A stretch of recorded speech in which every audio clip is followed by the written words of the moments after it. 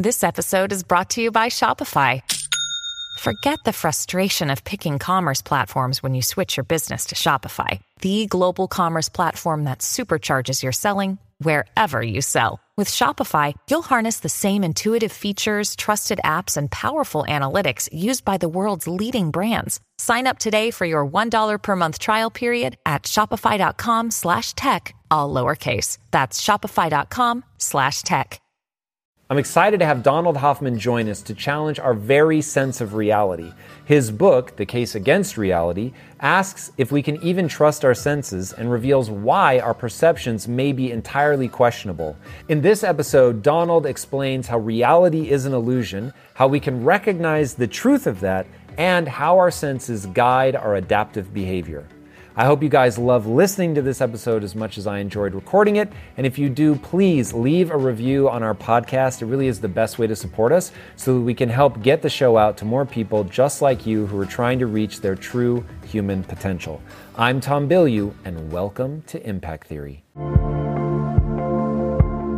Donald Hoffman, welcome back to the show. Thanks a lot, Tom. It's great to be here. Dude, excited to have you back. So I'm obsessed with The Matrix and the idea that we're living in a false reality. Now, I know you don't believe that we are actually in a simulation, but do we recognize the truth of reality? Well, our best science tells us that space-time is not fundamental. This is the conclusion of both physics and evolution by natural selection. So the physicists tell us that space-time is doomed, it's not fundamental, and they're finding new structures beyond space-time, like the amplitude-hedron, that actually make the math easier in space-time for the things they need to do. And then evolution by natural selection also agrees with the physicists that space-time is not fundamental.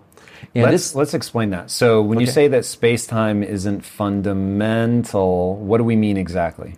In like the simplest, or we'll get into the geeky, like deep stuff in a second, but for the audience that hasn't heard you talk before, right? What does that mean?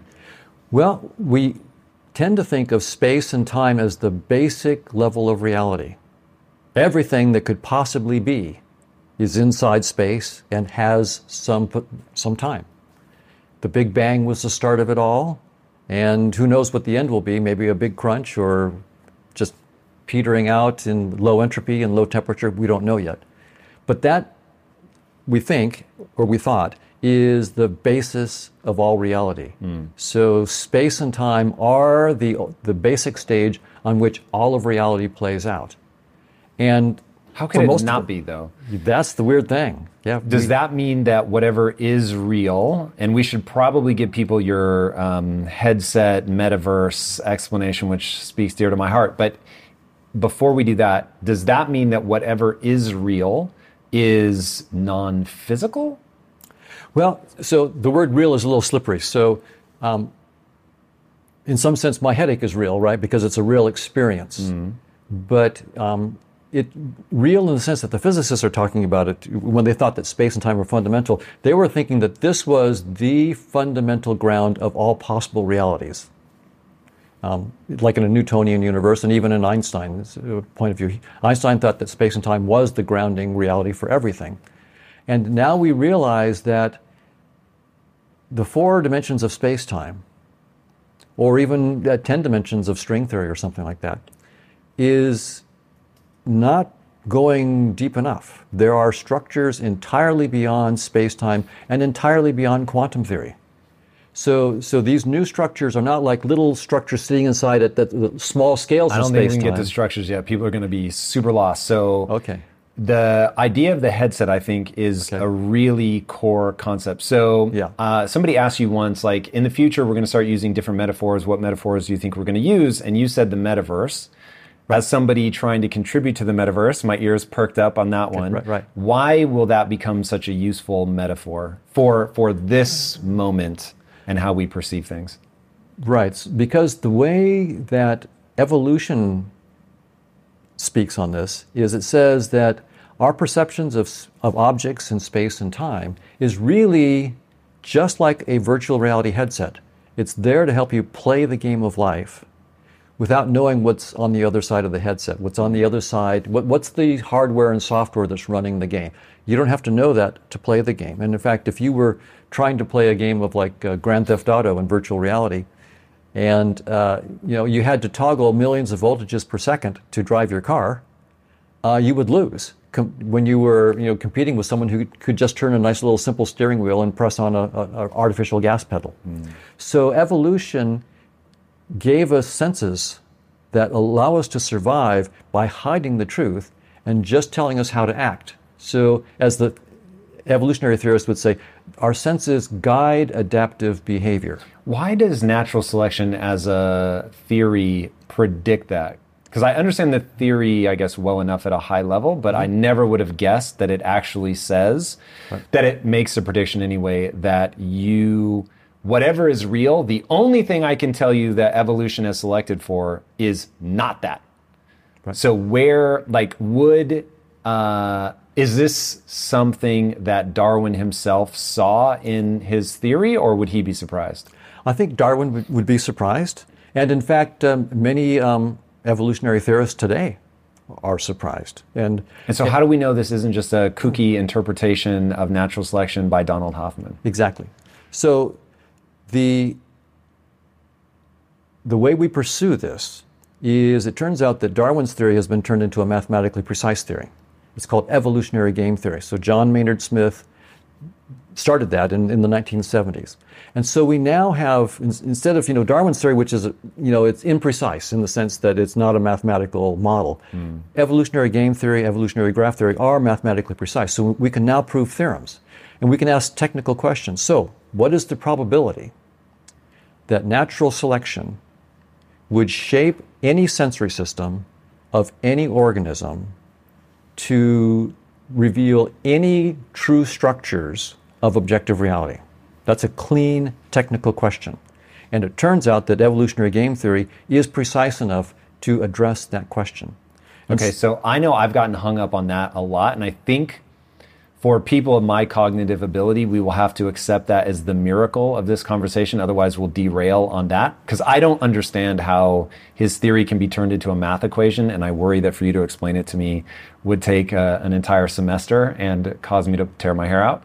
But so if we can accept, unless you're thinking, it looks like you may have a way to explain it. I can give a little hint. It's, when we say evolutionary game theory, think about game theory. How do you play Monopoly and win? How do you play various games? So it turns out you can look at different strategies that someone might have. I'm going to go for Park Place. I'm going to go for Boardwalk. I'm going to try to... There's all different strategies. And you can then write down mathematically, okay, if you take this strategy, what is the probability that you will do well against someone who's taking this other strategy? And it's all about most offspring? So the strategies are ways to survive long enough to reproduce. And so you can look at different strategies for playing the game of life. So, for example, some organisms will have millions or thousands of offspring. But they don't care about the offspring. Most of them will die. But if 1% of them make it, you're good. Humans tend to have just a handful of offspring, and we put a lot of effort into them. So those are different strategies. And so as you look, some strategies, for example, in perception. Humans really have focused in our evolution on vision and hearing, and less on smell and taste and so forth. Other organisms focus on things that we don't even have, like echolocation in bats. So different organisms will take different strategies. The game of life is, how do I live long enough to reproduce? And how do I raise my offspring to maturity? Do I just make lots of them and let them fend for themselves, and most of them die, but a fraction will make it? Or do I make just a few of them and really help them for 20 or 30 years until they can go on their own? Or more these days. So from evolutionary game theory's perspective, what is the most successful creature on planet Earth?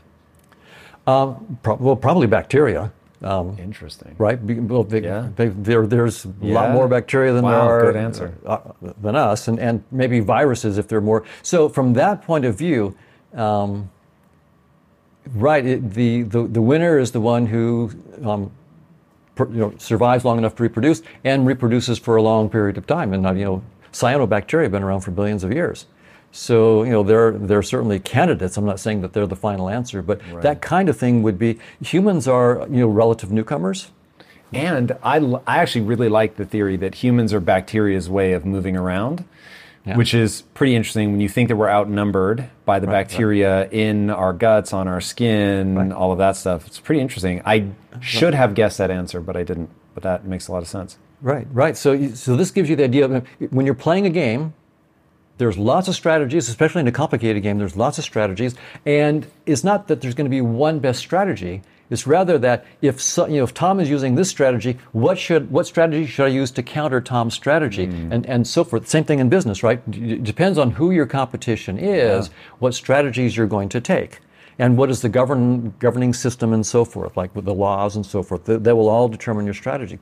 So you can use game theory and turn it into a tool for studying evolution as a game where your bacteria are trying to play the game of life one way, humans are playing the game of life another way. Every different organism, every different plant is playing the game of life with a different kind of strategy. That's really interesting. It's funny. This is the third time I've interviewed you, and I've never pushed on this because there was something about I couldn't wrap my brain around it, so I'm glad you took the time. Yeah. What's fascinating to me is every species has its own Umwelt. Yes. Which is a really fascinating concept. So I looked this up once, and every time I say this stat, I think I must be wrong because it just seems way too far off. But humans are able to perceive 0.0035% of the electromagnetic spectrum. And I was like, how is that possible? That's so, like everything that we see and think of as the known world is 0.0035%.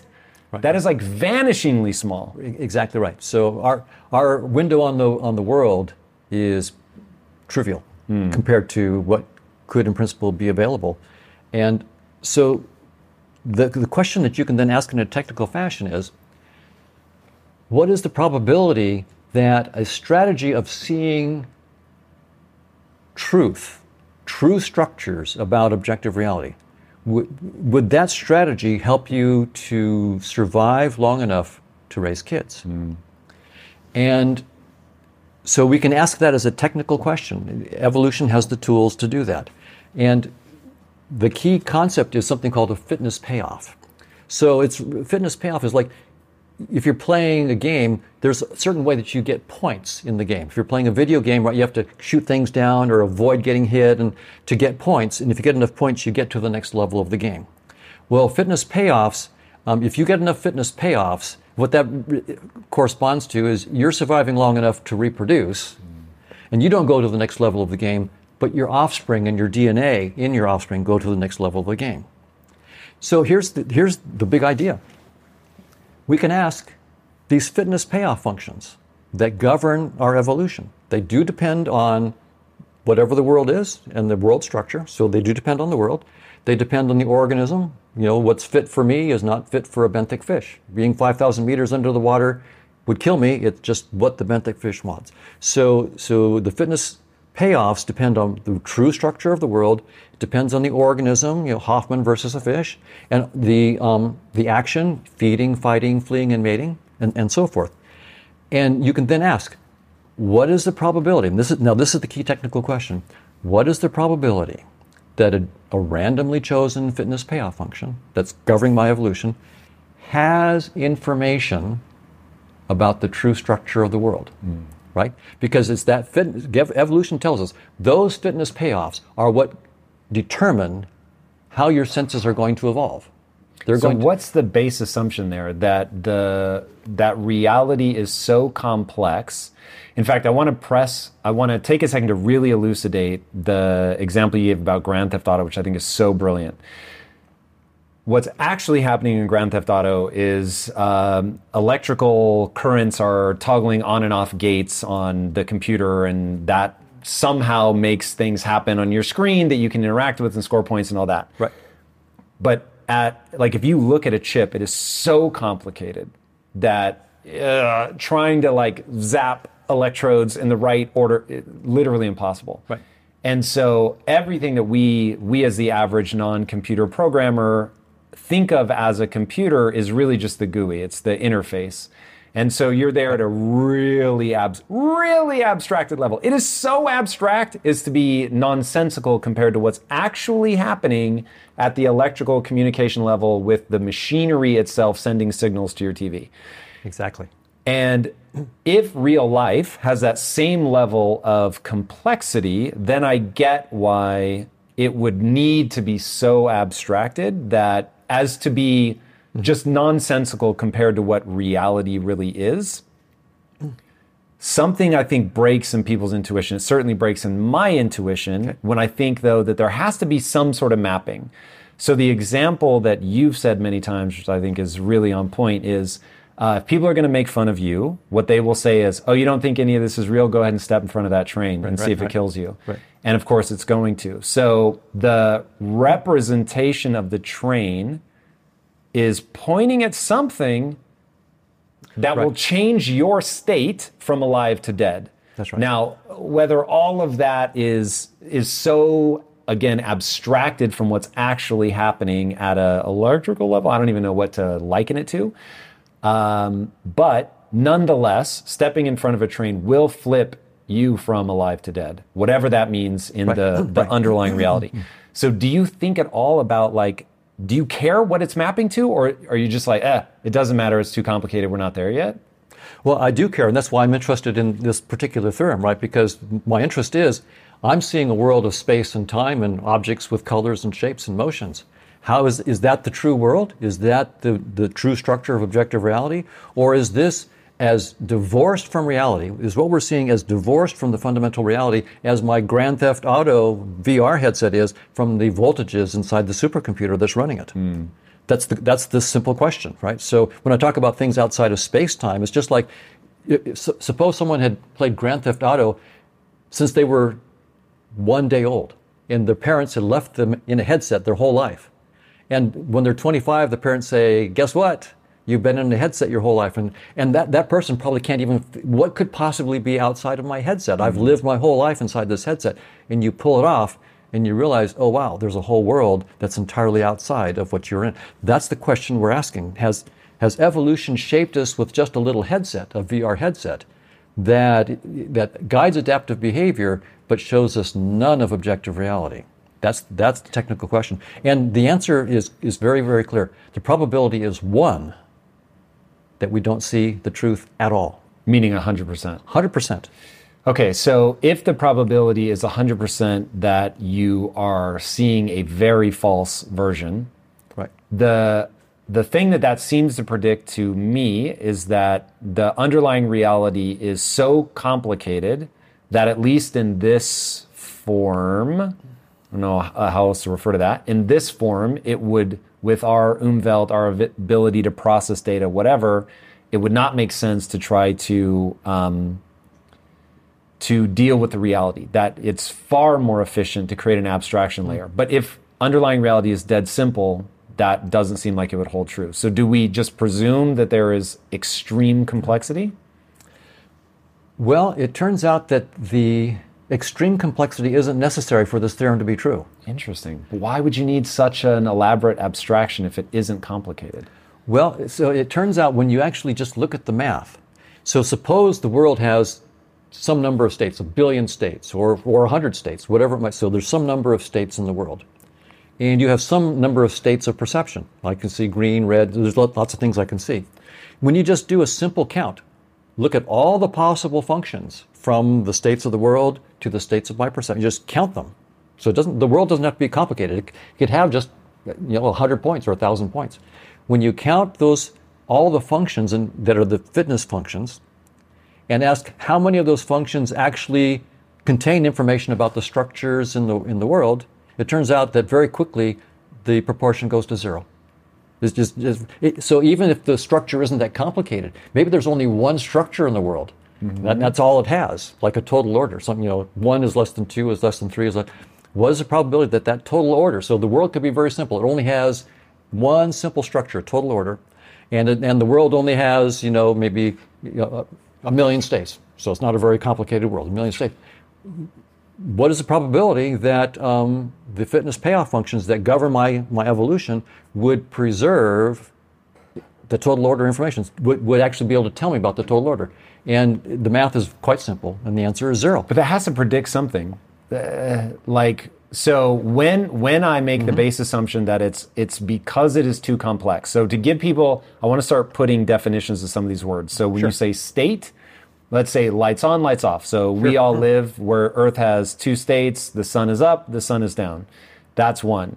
Temperature would be another state. Could be hot, could be cold. Right. Barometric pressure could be high, could be low, could be wet, could be dry. Like we can just, so there's a lot of different things. And so to your point about the fish, they're dealing with massive pressures. Right. If they were to come up where there's no pressure, they would disintegrate or not be able to move or whatever, just like we crush down to the, like a tiny can. So they would explode and we would crush. Right, exactly. Right. So, okay, that when you say states, that's one example. Exactly I don't understand how if everything were static, it were one state, that we would need an abstraction layer to navigate it more effectively than somebody that sees objective reality. So now I'm going to use an example to further illustrate what I mean. I'm going to use an example you gave me the first time. You cannot imagine how many times I've quoted you on this. Okay.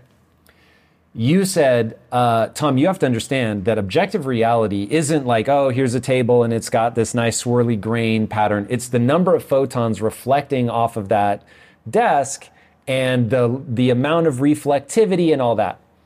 Now, irony of ironies, as I have started working in the metaverse, you realize how complicated the visual world is. The 0.0035% of the visual spectrum that we actually see is insanely complicated to replicate. Right. Donald? Right. It's the hardest thing I've done in my life. It's crazy. And I don't even have to fully understand it. I just have to guide the team that understands it.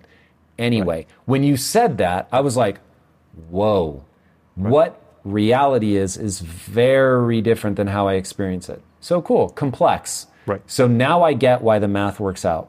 Right. But if it isn't complex, so you don't seem to be struggling with this. What is it that you understand that I don't, or what is your base assumption that's different than mine that makes it make sense to you that to achieve maximum fitness payoff, you would 100% not retain elements of reality?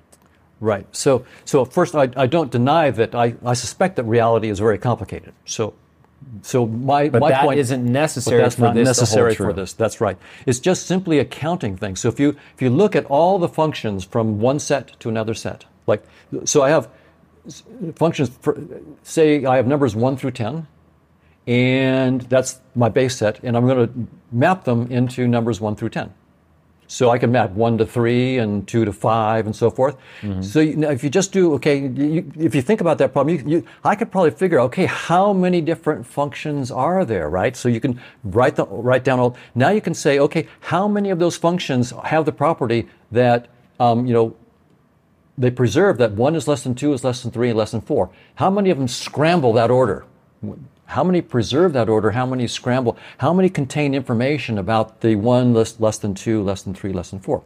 So this is called combinatorics. It's a branch of mathematics. Oh, I'm unfortunately all too aware of it because of NFTs. Yes. Which require you to understand this because you have, to your point, and maybe this is what you're saying, and so maybe I actually now am understanding it. Let me walk you through what we had to discover in NFTs. Okay, so you create all these traits, all these categories, I should say, and then within each category you have maybe 10 possible eyebrows that it could be, eyeball types, hairstyles, facial hair, so on and so forth. That outputs, let's say, 2 billion potential permutations. Exactly right. But you want to maintain a distribution in the 10,000 that you're actually going to show. So we were all trying to do the math and we're working it out. And I'm like, there's no way it's as simple. No. There's some problem. And then we showed it to physicists and they fell out laughing and they're like, yeah, it's not that simple. And so they're like, for you to maintain the percentage likelihood to get gold eyes, let's say, out of your 2 billion combinations, they're like, you have to force it down into this thing, which they called combinatorial or whatever. And so I was like, okay. And so that really is the point here, that even though I agree with you that the universe is probably, the real universe, whatever it is very complicated. I believe that. Combinatorics blow up so quickly. Got it. By the time you just get to a few hundred elements, that, as you found, the explosion of possibilities is so great that when I ask how many of those possible fitness functions would actually be so special that they contain information about the structure of where they came from, out of all of the possible fitness functions that So it's not an overly complicated world, it's just the number of potential mapping points and combinations. Exactly right. Very interesting. Because evolutionary theory puts no restriction on the fitness payoff functions. Any possible... I mean, there could be as many as you can imagine. And there's no restriction. Bats, there's no restriction that fish. says they have to show you the truth. That's not part of the theory. Right. So and by the way, no one knows how to put that into the theory, right? So I mean, to say that it requires that only the fitness functions that preserve the truth would be a major revision to evolutionary theory. It would be unrecognizable. So when you look then and say, okay, every fitness payoff function is equal likely as any other fitness payoff function. They're all on equal footing. And then you count the ones that actually have information about the truth. They go to zero probability in fast order. Now, there is one I should bring out. There's a group at Yale that has recently published a paper that's trying to push back on this. And what they say is if you have, say, a bunch of, like thousands of fitness payoff functions, they're all radically different, then they say that you'll be forced to go to the truth. And the argument that they make is that if our high-level cognitions, our beliefs, our goals, and so forth, are not going to interfere with our perceptions, they claim that then our perceptions have to have a single mapping from the state of the world into the state of our senses. It has to be a single mapping. You can't have multiple. So, because one thing I could do with a lot of fitness functions is say, well, this fitness function is different from that one, so I will do this kind of mapping from the world into my senses with this fitness payoff function. Then I'll do another mapping with this fitness payoff function. And they say, if you're going to have what we call cognitive impenetrability, so what you believe cognitively cannot affect what you see. Okay, that's the argument. Then you must have only one mapping. Well, so that's their assumption. So hold on, let me make sure I understand that. So they're saying that basically so that your delusions don't create the exterior world, or at least your perception of it, you have to have this mapping so that you're actually detecting and seeing what is real? They're saying that if what you believe doesn't affect your senses in a fundamental way, then they claim that entails that you can only have one mapping from the world, the mapping of your senses from whatever the world is into what you're seeing, the colors and the shapes and so forth. There can only be one map that holds regardless of what the fitness payoff function is. That was their claim. So, and the only reason I bring this up is because this is a recently published paper. The claim is false. It's trivial to show counterexamples. Their fundamental claim is false. Please do, as a way just to make sure that I actually understand what they're saying, because this sounds like what they're trying to protect against is hallucinations basically becoming subjectively real. Right. So I actually think that it's true, probably, to a large extent, that what we believe does not really affect fundamentally what we see. So technical term we use, the geek term, is cognitive impenetrability of perception. That's what the philosophers of science will talk about, and cognoscientists that are and you can think about, scientists might like this because they'll say, look, we want to use our senses in our experiments. My theory makes a prediction. I have to go look and see if the prediction is true. Well, if my theory that I'm holding would change what I see, then science isn't going to really be objective, right? I mean, if I believe this theory and it changes how I see the data, then I might just see the data that confirms the theory and I can't escape. So that's why the philosophy of science has been very interested in this question. Are our high-level theoretical beliefs and just our beliefs as everyday people, do they get in there and somehow fundamentally affect how we see the world? And there is a sort of a way you could say the way I believe things does change my world, but they don't change like the color I see or the three-dimensional structure of the cube here that I'm seeing. I mean, they might change it in some way, but not fundamentally like that. So that's the question. And so it's trivial I mean, so when the group at Yale makes this point that, if you have lots of different fitness payoff functions and you don't have your high-level beliefs interfering with the process of perception, then you can only have one map from the world into your senses. And of course, they don't prove that. They just state it without proof. And so it's trivially false. We have made counterexamples. It's very, very easy to make counterexamples. I can design a system in which I have, say, 2 fitness payoff functions. And I use one fitness payoff function to make one map from the world into my perceptions, use the other fitness function to make another map. And if I have a system that has no high-level beliefs, then the high-level beliefs aren't interfering with it. There's the counterexample right there. No cognitive penetration of perception, multiple maps. But then I can add beliefs and say, I know I can have beliefs there as long as they don't interfere with this mapping here. I could have two maps. Why not? So they're the guys, the group at Yale, they're brilliant experimentalists. And, one of them is a really good friend of one of my collaborators. I mean, they were postdocs at MIT together and so forth. So they're brilliant experimentalists, but the fundamental assumption that they're making is just trivially false. And so then how do we see this in our perceptions? The way we see it in our perceptions is we have probably hundreds of thousands, if not millions, of fitness payoff functions that are governing our behavior. So what do we do with all that complexity? What we do is we group the fitness payoff functions into groups that are similar. And we take that and we make simple little data structures out of them. And those data structures are what we call objects. So this object is good for drinking.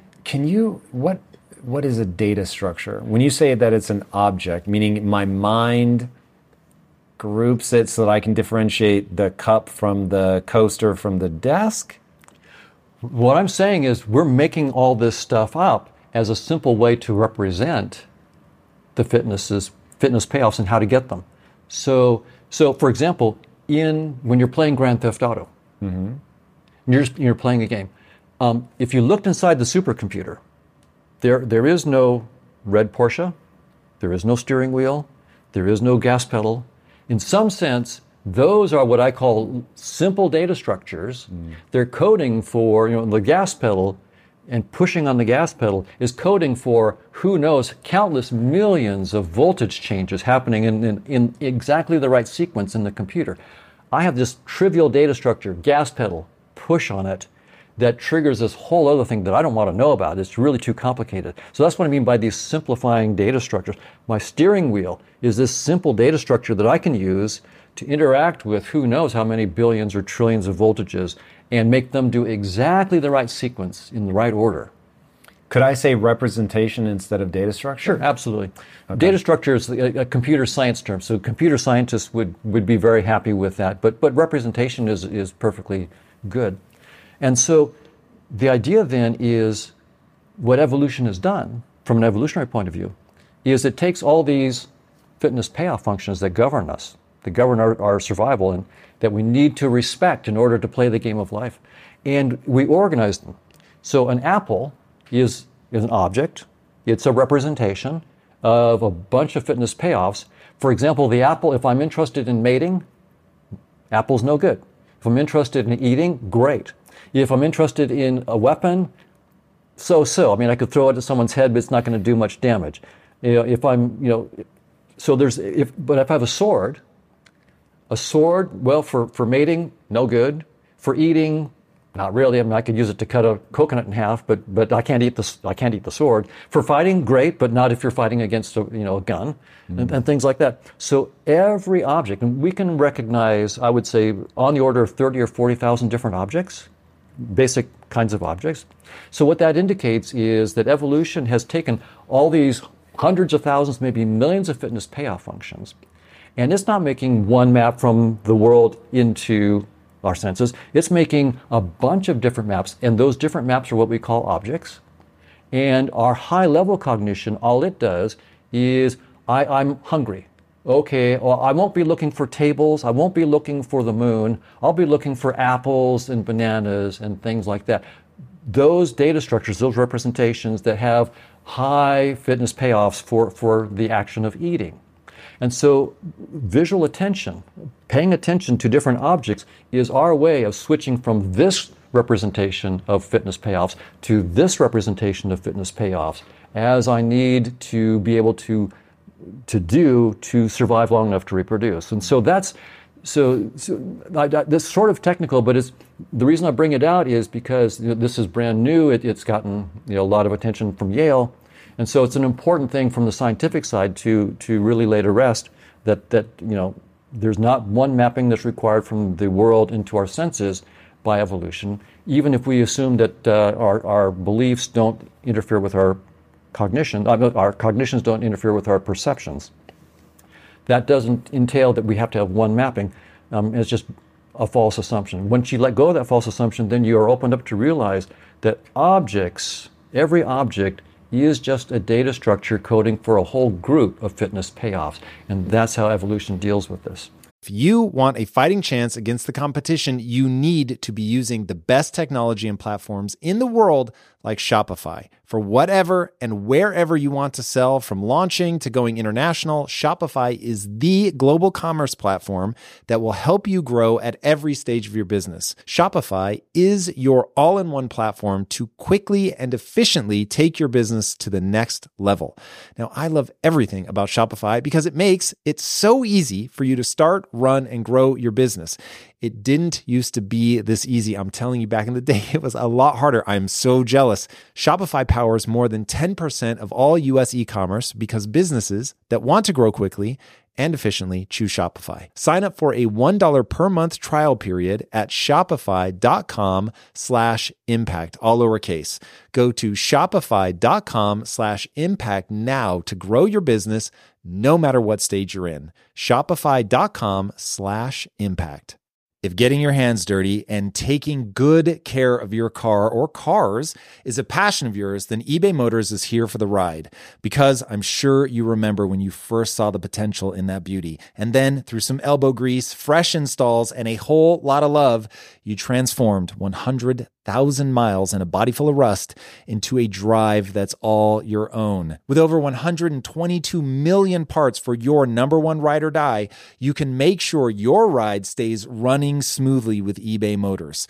Brake kits, LED headlights, exhaust kits, turbochargers, bumpers, whatever your baby needs, eBay Motors has it. And with eBay Guaranteed Fit, it's guaranteed to fit your ride the first time, every time, or your money back.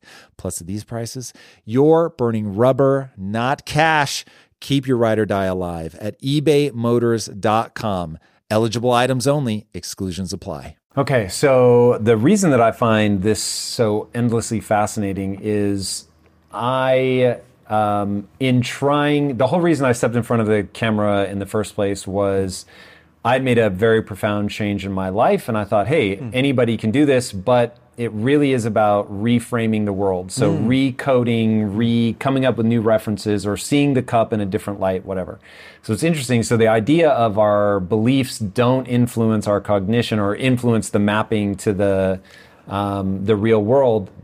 It's probably only at the margins. It's pretty minor, as you said, but I think that there is a lot of difference in outcome in the game of life as we think about it in a modern context, depending on how you code things. But I've struggled with this. So at one point I was going to write a book, and I was working with a ghostwriter, and I was saying, like, it doesn't matter what's true. All that matters is that it's effective, and that the way that you view the world is moving you towards your goals. And this was like at the height of Trump. And the ghostwriter was like, yo, I'm not writing that.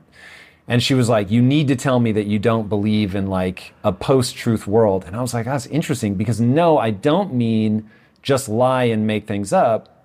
But what is guiding my decision-making isn't a quest for what's true. It's a quest for what works. And so as I think about fitness payoffs, I get that. I'm going to put a pin in the following for a second. When I hear you talk, it feels like you think the level of abstraction is like being in a game headset versus what the game machine is doing itself. That is so different. Right. And so we'll get to that in a minute, because that's what we're talking about. But even like at the layer of, okay, I've got my headset on, I'm locked in, like even there, how you can influence things by how you perceive them is interesting. And we're living in a moment where saying post-truth triggers a lot of things. I want to strip all that away, but get people to focus on, because really, really, truly in life, what you're talking about with fitness payoffs is how people should look at their own belief system of like, okay, I believe, the way that I tell people to judge what is true is, what is the thing that allows you to better predict the outcome of your actions? And so if I believe in gravity, that allows me to better predict how to handle this cup, right? Because if I hold it over here and let go and expect it to stay there, I'm going to be very disappointed when it crashes to the floor. And so believing in gravity, even if it's fake, is very useful. Stepping on the gas pedal, even if there really is no Porsche, even if there really is no gas pedal, if I'm in the game, like just assuming that that's how it works, even though it isn't true, it's a total abstraction, it's going to help you get towards your goal if your goal is to win that game. So all of that is very interesting. I do think that we can even take something like synesthesia, where, and would you say that they're intentionally using cognition? No. But their perception is like, I don't know if you know who Dave Grohl is, but drummer for Nirvana, lead singer of Foo Fighters.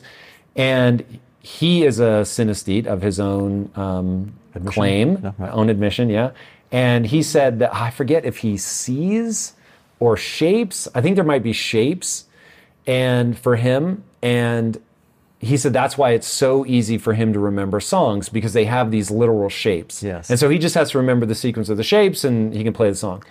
And that really has an impact. He's able to remember things that I wouldn't be able to remember, for instance, because his perception is being influenced by the way that his brain processes data. So for whatever reason, 2 areas of his brain trigger when he hears something, whereas in mine, only 1 triggers. And so that to me, when I, again, going back to why I find this so interesting, that to me says, hey, I don't know how much of what you're perceiving is real, but I know that there are consequences to how you categorize. So your idea of data structures is going to matter a lot. And so if you can categorize something as shapes and sound, it's going to be easier to remember. If you categorize, like for instance, the thing I'm always trying to get people to understand is, if you have what I call the only belief that matters, that you can, if you put time and energy into getting better at something, you actually will get better. If you believe that, then you'll pursue improvement. If you don't believe that, then you won't, because it wouldn't make any sense. So you miss out on fitness payoffs based on your cognitive assessment of how the world works. So all of that's fascinating. Okay. Absolutely. And important to understand. Where my brain breaks with your thesis is how different what you perceive is and what the world is like. And I know, and this is where it gets hard, because I think you would say, we don't know what's under space-time. But what's your best guess? Like, as we strip away this layer, and this might be the time to talk about consciousness, but I don't want to lead the witness. What do you, if it isn't space-time, stab in the dark for me. What the hell is it? Well, I'll tell you what the physicists are doing on this, because the physicists are the ones who are saying space-time is not fundamental. So it's there, it's a pointer, it's a representation, it's a data structure. It's a data structure to something deeper. That's right. But it happens to be the human brain, which is already a data structure. You're already making that up. Exactly right. But that data structure represents things through space-time. Exactly right. That's our headset. Space-time is just our headset. And it only goes down to is that the Planck length? I always hear you quote a size. Planck length is 10 to the minus 33 centimeters. So that is what you're quoting. Right, exactly. And that's the smallest thing that we can measure? Yeah, that's the smallest thing. That's the smallest scale at which space-time has any operational meaning. If you try to go smaller, space-time ceases to make any operational sense at all. Because gravity insists that below that things have condensed to too fine of a point, it becomes a black hole? Yeah, exactly right. You create a black hole. Okay. So, and if you think about it... And we know that isn't true? Like, why can't that just be true? Smaller than that is a black hole. Yay. Well, we know we know that at the Planck scale, space-time stops and you get black holes. So what's the problem? Well, black hole is a singularity. It means we don't know what's happening. So you get infinities popping up. But black holes are real, right? They're real as a data structure. They're real stopping points in our understanding. But they're in the universe. Well, they're. I know this gets complicated because the universe is a representation. Oh yeah. So where I want to start hitting Penrose myself and with a others have baseball been bat. studying the properties of black holes, right? Penrose won the Nobel Prize very recently for his wonderful work on black holes. And so there's a lot of work that's being done to understand the properties of black holes. For example, the amount of information you can store in a black hole doesn't depend on its volume, only the surface area. Yeah, I don't understand that. Yeah, right. It's very, very strange. But that turns out to be true in everyday space. The amount of information that you can store in this volume here is not dependent on the volume. It depends on the surface area. That's the universe we live on. So that's led people to this holographic kind of idea. Oh, every word out of your mouth. I'm like, we actually are in a simulation. We haven't even talked about the non-local, things are not locally real. Right. We'll get to that. Because that's the new Nobel Prize this year. Which is insane and literally just says you're in a simulation and it's the same as rendering. And when you look at something, it renders. When you look away, it doesn't. And we can prove it mathematically. Right. Yeah. That's right. Way too fascinating. We'll get to that. But first, I want to understand, like, black holes, the word real gets very slippery in this conversation. Right. But black holes are observable. Yes, we so took seems a picture. Consistent. Right. So the idea is that the notion of space-time at, like, instead of 10 to the minus 33 centimeters, say 10 to the minus 40 centimeters, what would that mean? It has no meaning. There's nothing you can do with it. So black holes are fine. They're objects there that are at the end point of what space-time can do. But if we say, but I thought space-time was fundamental, that means I should be able to talk about what's happening at 10 to the minus 50 centimeters, and you just cannot.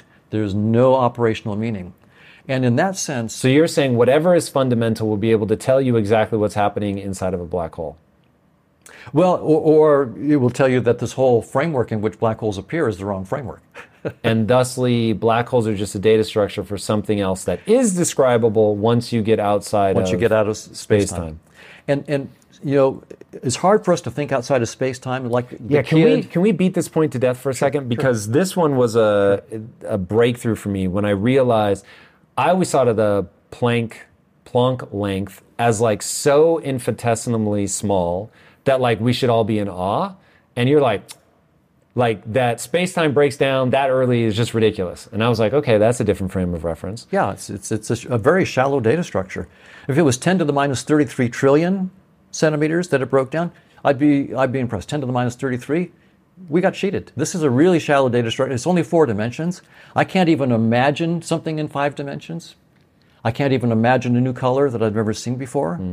So we've been given this really, we think that in many cases, we think we're the epitome of intelligence and the smartest thing in the universe. My feeling is we've been shortchanged. Really shallow data structure, only 3 dimensions of space, 1 dimension of time. We got a cheap headset.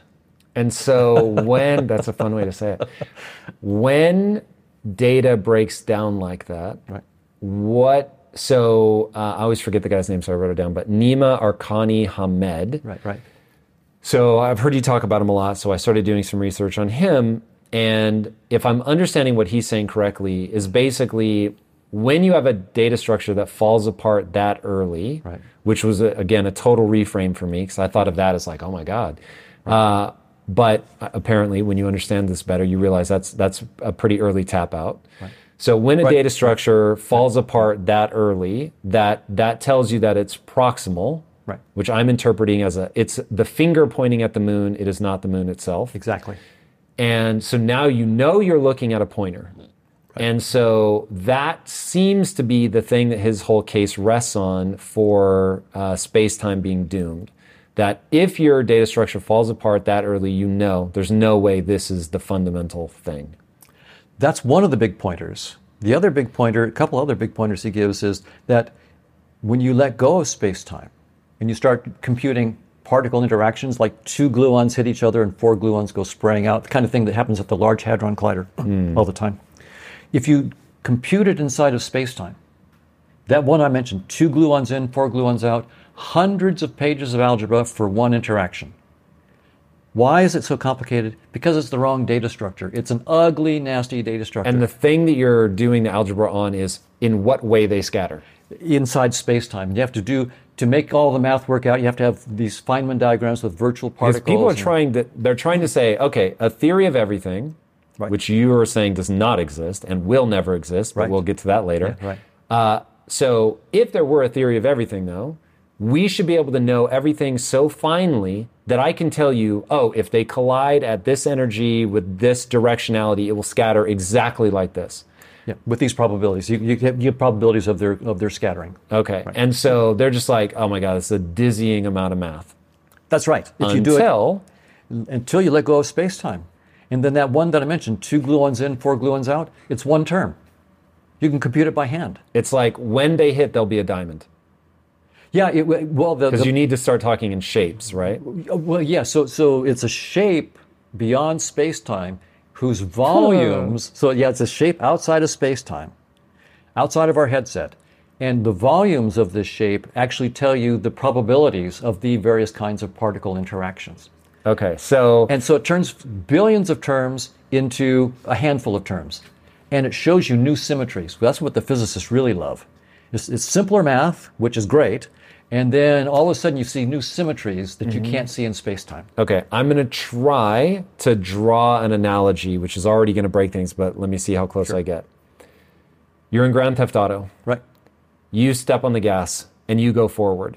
And we're just like, oh my God, the math to predict in what way the car is going to move when you step on the gas pedal is ridiculous. Mm-hmm. But if we were to be actually looking at the electrical pattern that's stepping on the gas, which would be pressing buttons on your controller in a certain context, if we understood that there's a pattern outside of the headset, so in the PlayStation or the Xbox, there's an electrical pattern inside of that looks, so if you know chess, and I don't, but I'm familiar with the idea of chunking. Mm-hmm. So apparently what chess masters do is they're not looking at the individual pieces on the board, they just know the patterns. So they're like, oh, that image of where the pieces are in this order, that's this setup. So they've chunked the whole board into like, oh, I know where we're at in the game and I know what the right next move is. So basically what you're saying is you step on the gas and it gives you an image of a shape of electrical patterns outside of the headset. If that's what you're saying, I at least understand. I could not give you the math or any of that, but I get like this representation, this data structure, which you think of as being real, stepping on the gas and the red Porsche goes, is actually this chunk of electrical impulses, if we think of it as a shape or a pattern or a rhythm or however we're going to think of it. Is that what we're saying? That could be a helpful metaphor. And I've got another metaphor that may also try to help people on because that's an important point that you're raising. So suppose, here's another way to think about this. Suppose that I'm looking at a video and I'm seeing all these pixels. And the pixels are moving in really complicated ways. You know, there's the red pixels and green pixels and light pixels and dark. And I'm just, and I know that there's something interesting going on. And so I write down all these equations for the motions of these pixels. But someone says, you know what? There is just this, I've got this little Rubik's Cube. And all I'm doing is rotating a Rubik's Cube. But you're only seeing the pixel projection of it. If you just could see this 3D object, you would realize how simple it is. But when you only see the pixels and see all the, then it's, oh man, I've got to model all the pixels moving on my screen. How do I do that? Well, if you can just let go of the screen, behind it there's this unified geometric object, the Rubik's Cube. And if you just see, oh, it just rotates rigidly. And that rigid rotation is the only motion I need. It's a rotation. Here I have to look at all the pixels. This pixel is moving this way. So I'm paying attention to the dots rather than the shape. Space-time is paying attention to the dots. Right. So in space-time we're stuck on the video screen and we're trying to model all the pixels moving around the video screen. And what the physicists have said, if you let go of the video screen, take it off, you see that these geometric objects, like that Rubik's Cube, are outside of it, and their structure is much simpler. Now, I'm not saying simple, but much simpler. But when it projects into this really, see, you lost information in the projection, right? That's why you have all these little pixels. You have a 3D object here, a two-dimensional screen. So you've lost. So now it looks really complicated. But so what's happening then when these things collide? They're making a new Rubik's Cube? Or they're just rotating a shape that's already there? This is where I have no way to anchor myself. Well, so particles are things inside space-time, right? Yes. So when we look at particle interactions at the Large Hadron Collider, we're looking at the pixels, the motions of the pixels inside space-time. The amplituhedron and other structures that they're finding. Okay, amplituhedron is something you say so fast. I've heard you say this a gazillion times, but I had to look it up. Oh, right. So an amplituhedron is a shape. Yes. A geometric shape. Right. In how many dimensions? They can be in small numbers dimensions, but they can go to infinity. So there's different kinds of different sizes of amplituhedra depending on how many particles you want to interact. And that's our Rubik's Cube.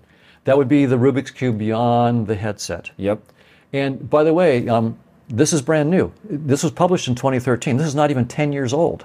So this is all new stuff, this amplituhedron. So it's no surprise that people haven't heard of it, and many physicists haven't heard of it. It's truly remarkable. Quantum theorists, in fact. And so what makes people think the amplituhedron is actually real? That we have detected the shape outside of the headset? Well, I think that the really brilliant physicists would not say we're done. They would say we've taken a first step outside of the headset of space-time, and one of the first structures we found is the amplituhedron. That doesn't mean it's going to be the final answer. They're looking at other structures, something called the cosmological polytope, and surface hedra, and so forth. Cosmological polytrope? Polytope. Polytope. What is that? That is it another geometric shape? It's another geometric shape that Nima Arkani Hamed, Juan Maldacena, and others, a lot of the work's been done at the Institute for Advanced Study and collaborators with the people there. And this is trying, see, the amplituhedron is primarily for flat space-time, in my understanding, so without gravity. But when you deal with gravity, and Einstein told us that sort of curves space-time, then things get a little more complicated. And in that case, I think they're looking at the cosmological polytope for more like cosmological kinds of predictions. So the amplituhedron. So, and I'm sure that they're not saying the cosmological polytope is the final word. What's really interesting is they've already taken a step beyond the amplituhedron. So there's something called... Meaning even that they don't think is fundamental, or just that it's part of the fundamental... They think it's an important step outside of space-time, but what surprises the physicists is that the heart of the amplituhedron is something called a permutation, a kind of permutation called a decorated permutation. It's like shuffling cards, you're permuting cards. So it's a surprise that if you let go of space-time, things become simple. You get this amplituhedron, the math becomes simple, and then when you look at the amplituhedron and ask about its essential character, you find out that behind the amplituhedron is just permutations, decorated permutations, shuffling cards kind of thing. And so we're at this position. So this is only, in the last couple decades, right, that this has happened. The amplituhedron is 2013, so it's only 9 years old.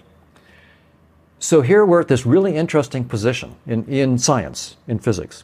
I like to think of it like the movie 2001, A Space Odyssey. Remember the scene? Awesome movie. It was a great movie, yeah. And there's a scene where there's the monolith. It's just sitting there, pregnant with meaning. And the apes are looking at it, they're afraid of it, they're beating on it, they don't know what to do with it. You get the sense that they know it's important, but they haven't a clue what it's pointing to. That's where we are. The amplituhedron and the decorated permutations are these monoliths outside of space-time. There's no dynamics. Who ordered this monolith, the amplituhedron, just sitting outside of space-time? It captures all these amplitudes, all the particle amplitudes. It captures the structure of space-time. Einstein's special relativity, quantum theory, and its so-called unitarity of quantum theory. So this is deeper. This thing is deeper than space-time. It's deeper than quantum theory. Quantum theory itself is not deep enough.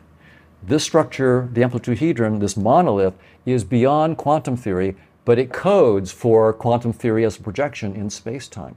So who ordered this? Like just in 2001: A Space Odyssey, the apes, you can imagine, what is this? Where did it come from? Why? What's it going on? We don't know. I can imagine me asking that. Yeah, well, everybody's asking it right now. It's just a static structure. Physicists like dynamics. We want to have equations of motion.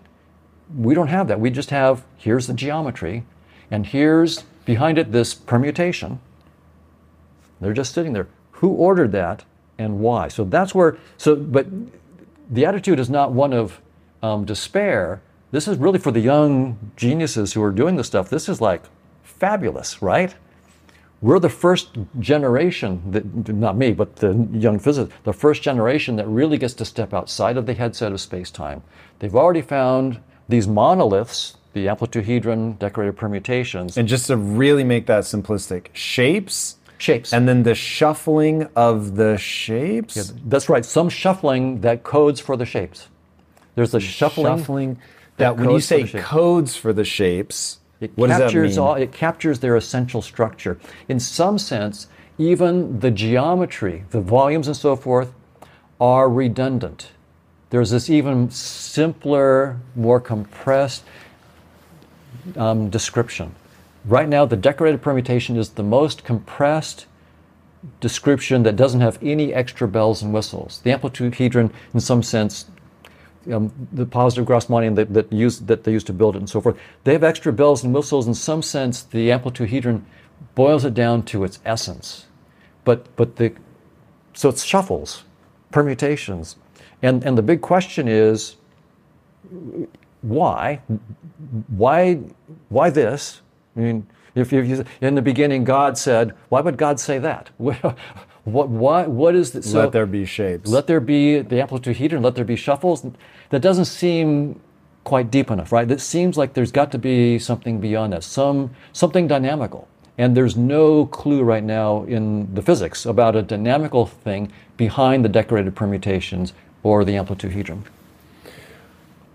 Well, we just lost me, so I'm guessing that we lost a lot of people. So this is outside of the headset, so we're beginning to get to what we think may be these foundational pillars, but it's so early that nobody really knows what these are yet. Right. Let's go back to the quantum realm for a second. Right. So this is one of my pet peeves, that people in the mindset space tend towards magical thinking, and there's something about quantum entanglement, the quantum tubules in the brain or whatever it is that they think about collapsing and all that.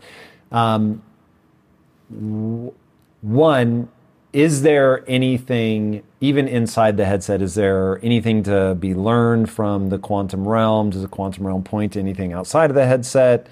And where are we, like, how do people not drift into meaninglessness as they begin to pursue this? Because because I'm so focused on usefulness, right, I get very agitated, might be the right word, when people are like, oh, we're quantum entangled and that's what the soul is, and I want to tear my hair out. Right. So it's one thing just to say those words. It's another thing to have a mathematical model. And a mathematical model that actually predicts precise outcomes of precise experiments. And so that's the difference. When physicists talk about quantum entanglement, they're talking serious math and then serious experiments that just a week ago, the Nobel Prize was awarded to 3 of the pioneers in testing one of the key predictions of entanglement. Which is that the real world isn't real. So yeah, it's called local realism. The belief that we tend to have of local realism. So objects like an electron has a property like its position or its spin. Whether or not you observe it, it's got a value of that because it's real. And We assumed. we've assumed that, right? That's the reality assumption. Whether you see it or not, it is spinning up or spinning down. That's right. It's like saying You the just don't train know is what it there and it's going to hit you even if you don't see Right. it. You close your eyes, it's not going to stop the train from hitting you. So the electron really has its position and really has its spin when it's not observed. And the other assumption is locality. It's Einstein's assumption that no effects travel faster than the speed of light through space, through space-time. And so that the two together are called local realism. So it's possible that when we say local realism is false, that it's either the realism that's wrong or the locality. So it could be, you could say, okay, local realism is false because there really are properties that exist, but their influences go faster than the speed of light. Or you can say nothing travels faster than the speed of light, but so the realism is false. I believe Einstein, but the realism is false. My attitude is both are false. Local and realism are both false. And that comes out of just the idea that space-time itself is not fundamental, right? And so let me say it real simply for people like me. Things only exist when you look at them. Right. You create them when you see them. Like in Grand Theft Auto, I have a VR headset on. I look over there and I see a red Camaro. Is there a red Camaro in the supercomputer? No. The average person is going to reject this out of hand. Right. So, one, we're going to have to walk through the Nobel Prize. So thankfully you had linked to an article, so I read about it. It melted my brain about an hour before you and I sat down together. And I was just like, how the hell is this real? Or true, I guess, because it's not real. And then, so we'll walk through that. But to give people the analogy to anchor them, I think you and I disagree about this. And I've always told people, largely because I don't want to argue about it and I don't really know, that I don't think we live in a simulation. The more times I interview you, the more I'm like, maybe we do. Or maybe the way our fitness payoffs get mapped, it is so effectively like a simulation as you might as well think of it as living in a simulation. So I've written this story with my team. I don't want to overly take credit, but we've created this thing called Project Kaizen. And in Project Kaizen, they're in this thing that we call the array. The array is basically quantum foam, and the idea is that it's information theory. So that information can travel faster than the speed of light, and that ultimately the thing that drives people mad in our world is to ask the question, where is the array? Because they're thinking of it as like a quantum supercomputer or something, but in the lore where we play with that question, I don't want to give away what we think is the right answer, but we play with that question a lot. And so one of the characters in the story is literally driving himself mad by asking the question, where is the array? I know if I can generate enough energy, I can rip this veil and I can see through beyond the headset into like, is this sitting on a desk somewhere? And like, can we actually discover where that is? And okay, so working with that idea, at first I thought, nah, I mean, this is all just a story. But the more that I look at this, this is in real life, put that in air quotes. In real life, you only render things when the player is looking at it. It's the only way to not melt the computer. Right. So as they move their characters' eyes around, they see different parts of the world. It literally comes into existence. It gets rendered when they look at it, and it ceases to be rendered when they look away. So they feel like they're in the seamless 3D environment, but in reality, it's a trick. And so it's only rendering right up to the edge of your field of view, and then outside of that, it's gone. Exactly. Yeah. As you describe the math, that is what's really happening. Right. I mean, it's kind of fun and cool and interesting. Right. Okay, so with that analogy, people understand that one, I agree. If you try to replicate, so going back to what I was saying about, if I try to replicate this table and make it look photorealistic, it is unbelievably difficult. And there are so many elements of like reflectivity and depth of how far the light penetrates and oh my God, and it on and on and on. Right, absolutely. So we know that there are all these things that you can do to recreate reality. One of the things as you build reality in a virtual environment is you have to deal with rendering only that which you're pointed at, what you measure. Exactly right. As we look at the quantum world, that holds true in a way that is so weird. I don't know whether to laugh or be creeped out or whatever, but it's utterly fascinating. Okay, so now to the Nobel Prize. So we know that that's how you would have to do it if you want to recreate reality. And the Nobel Prize was won for showing that the idea of local realism, that things exist and have definite values of their properties and with influences that go no faster than the speed of light, that's false. That assumption of local realism is false.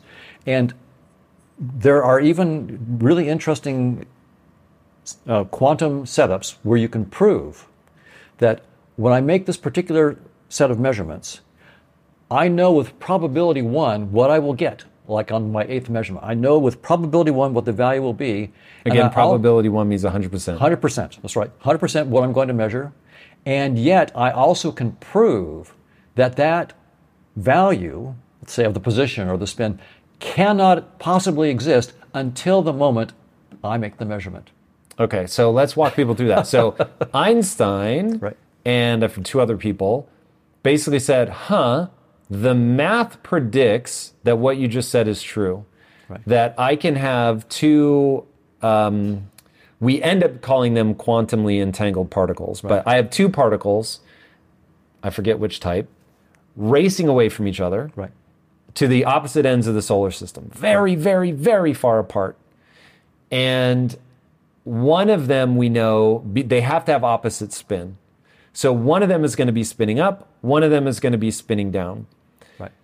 And they said, they're like socks. So one of them could be the right sock and one of them is the left sock. So once you measure that, oh, this is the right one, then you know automatically that the other person has the left one.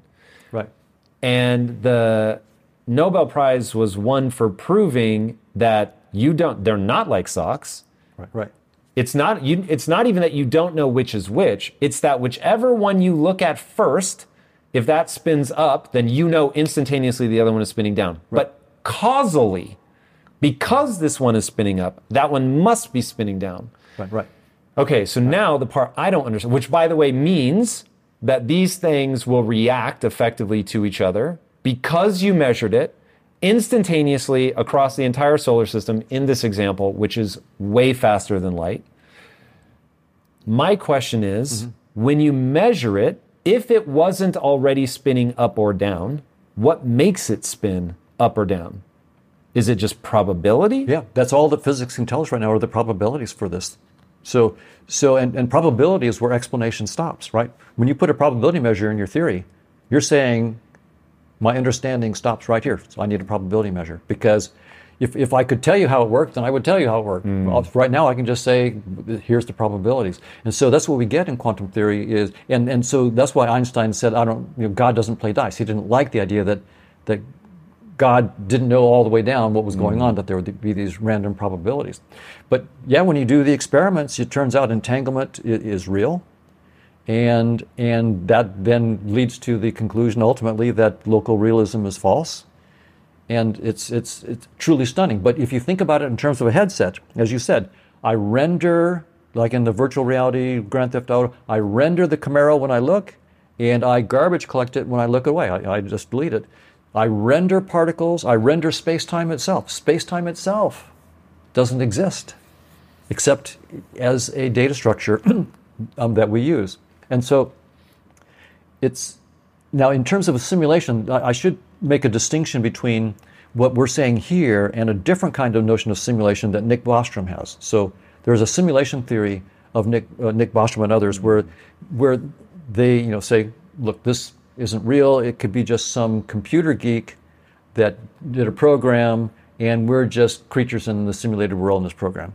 And it turns out that computer geek herself is just a program from someone else at a lower level. And there's this whole hierarchy all the way down until you get to some base programmer.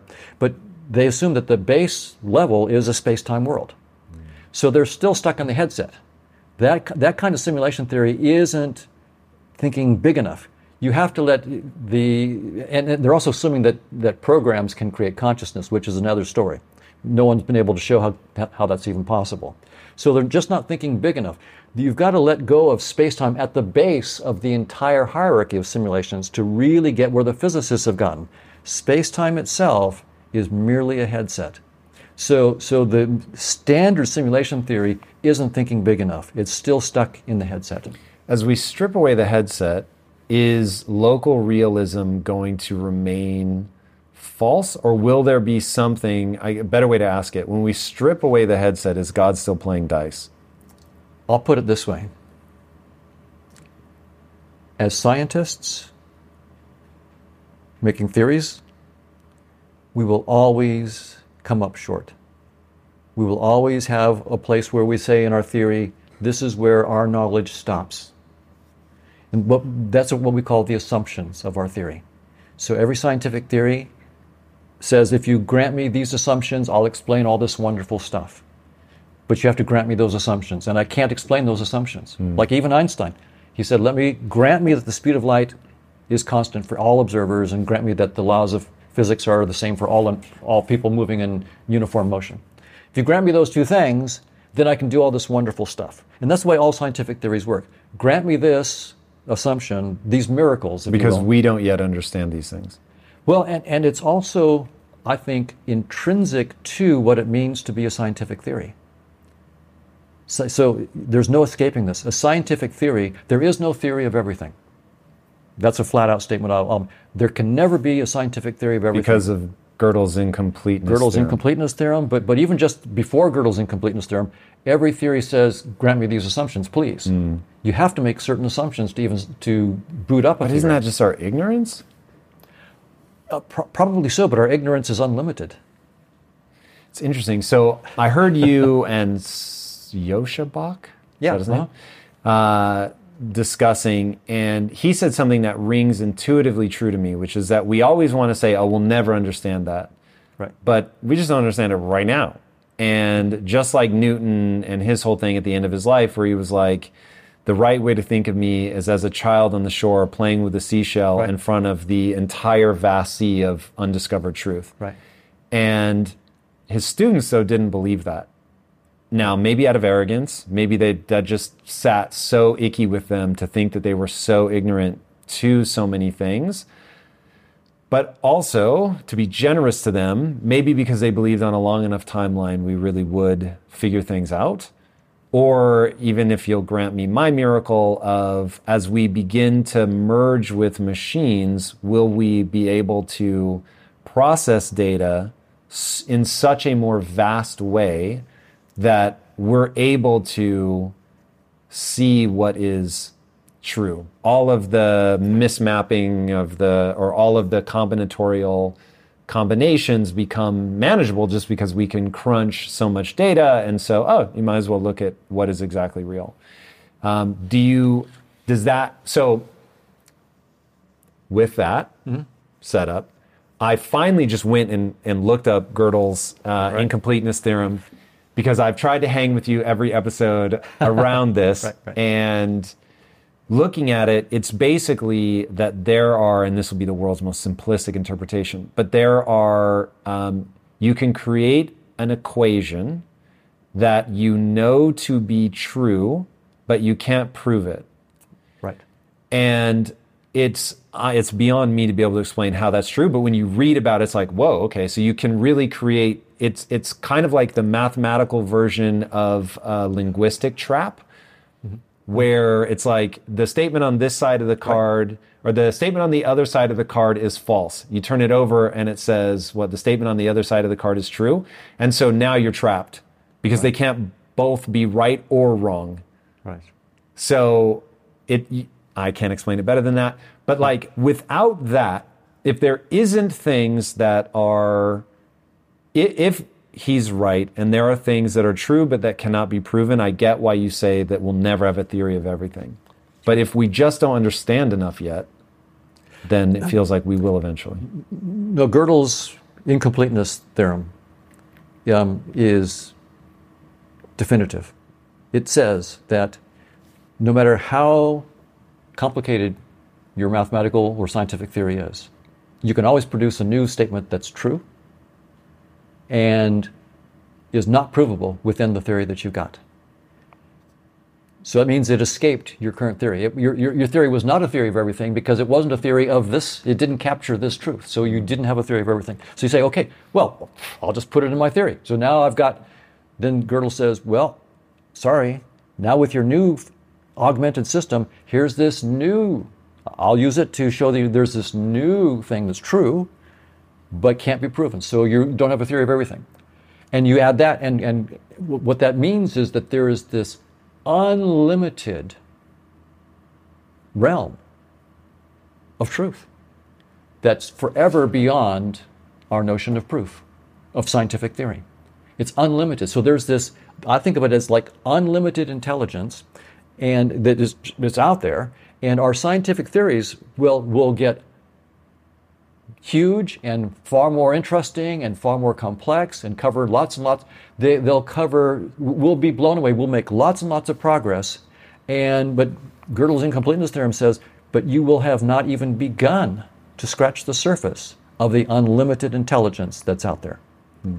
So I'm not, by the way, some people say, well, Hoffman, you've walked away from modernism and the desire for logic and truth and rationality. You've gone into postmodernism and my attitude is no. Reason is telling us its limits. Reason is saying that logic itself cannot get to all truths. So I'm paying due respect to reason, because reason itself is saying its own limits. And in fact, that gives me even more respect for reason, because reason is smart enough to tell us where it gets off. So it's not abandoning reason, it's not going into, some postmodernism kind of thing where anything goes. No, not anything goes. Reason is saying, yeah, use your logical systems, but your logical systems must, of course, be internally consistent. So Gödel's theorem is not Gödel's inconsistency theorem, it's Gödel's incompleteness theorem. Our logic can be consistent. If it is consistent, then it's necessarily incomplete. If it were inconsistent, then it's mostly useless, right? It'd be mostly useless. So what Gödel really showed is our theories are either inconsistent or incomplete. But we call it Gödel's incompleteness theorem because we don't think about inconsistency. It's really the incompleteness. And so it's truly respecting reason to recognize that reason itself says where it gets off. And it points to, as Newton pointed, to this unbounded intelligence that reason can always happily explore, fully knowing it will always be a trivial foray into the unknown.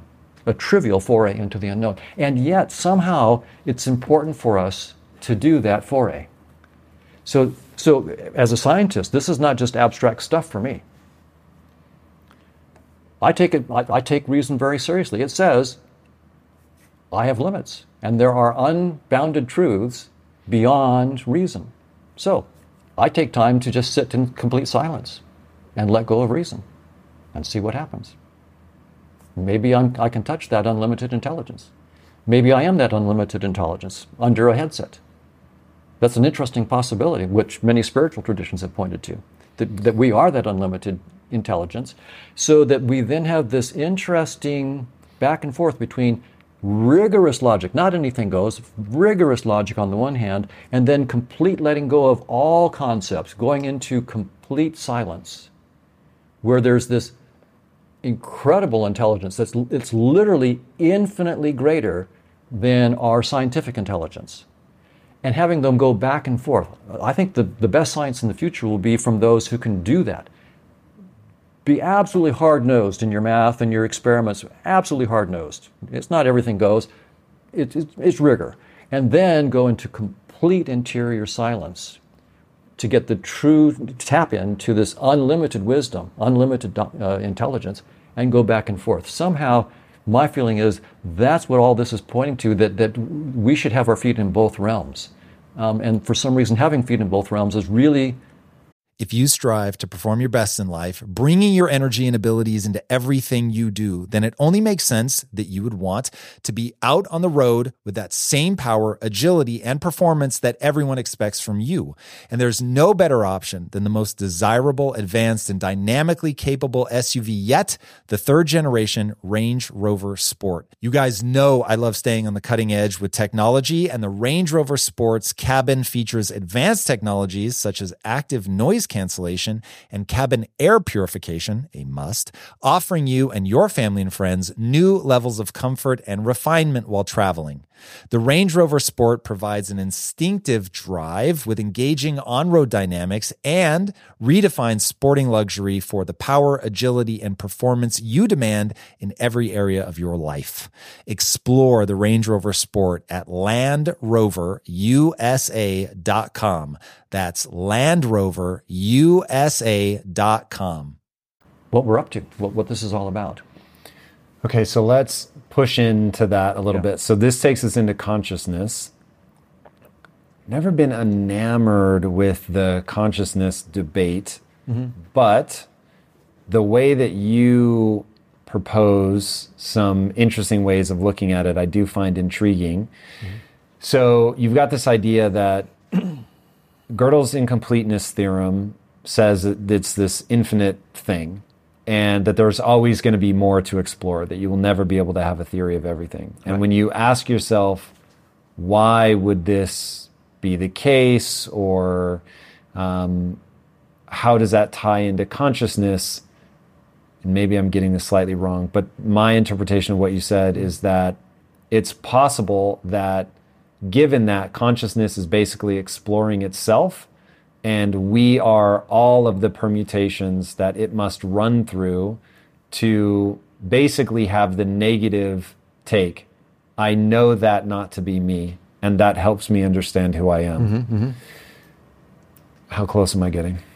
That's I think, a very, very good first approximation, with the proviso that we understand now, based on what we talked about in Gödel's incompleteness theorem, that everything that we are saying now are just words, and they're only pointers into a realm that's unlimited and infinitely beyond anything that even our words can point to. So even when I talk about consciousness as being more fundamental than space-time, but even then, if I step back and go, okay, to be really consistent, I have to admit that even a theory of consciousness is not a theory of everything, and it may not even be the right language.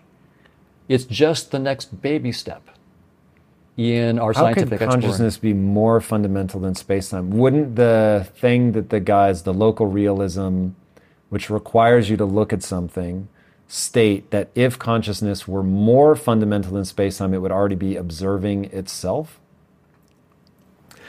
So the way to think about it is, maybe an analogy is, you're wearing a headset. Yep.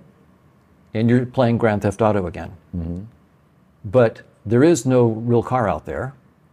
The steering wheel is just in your head. It's all in your perceptions.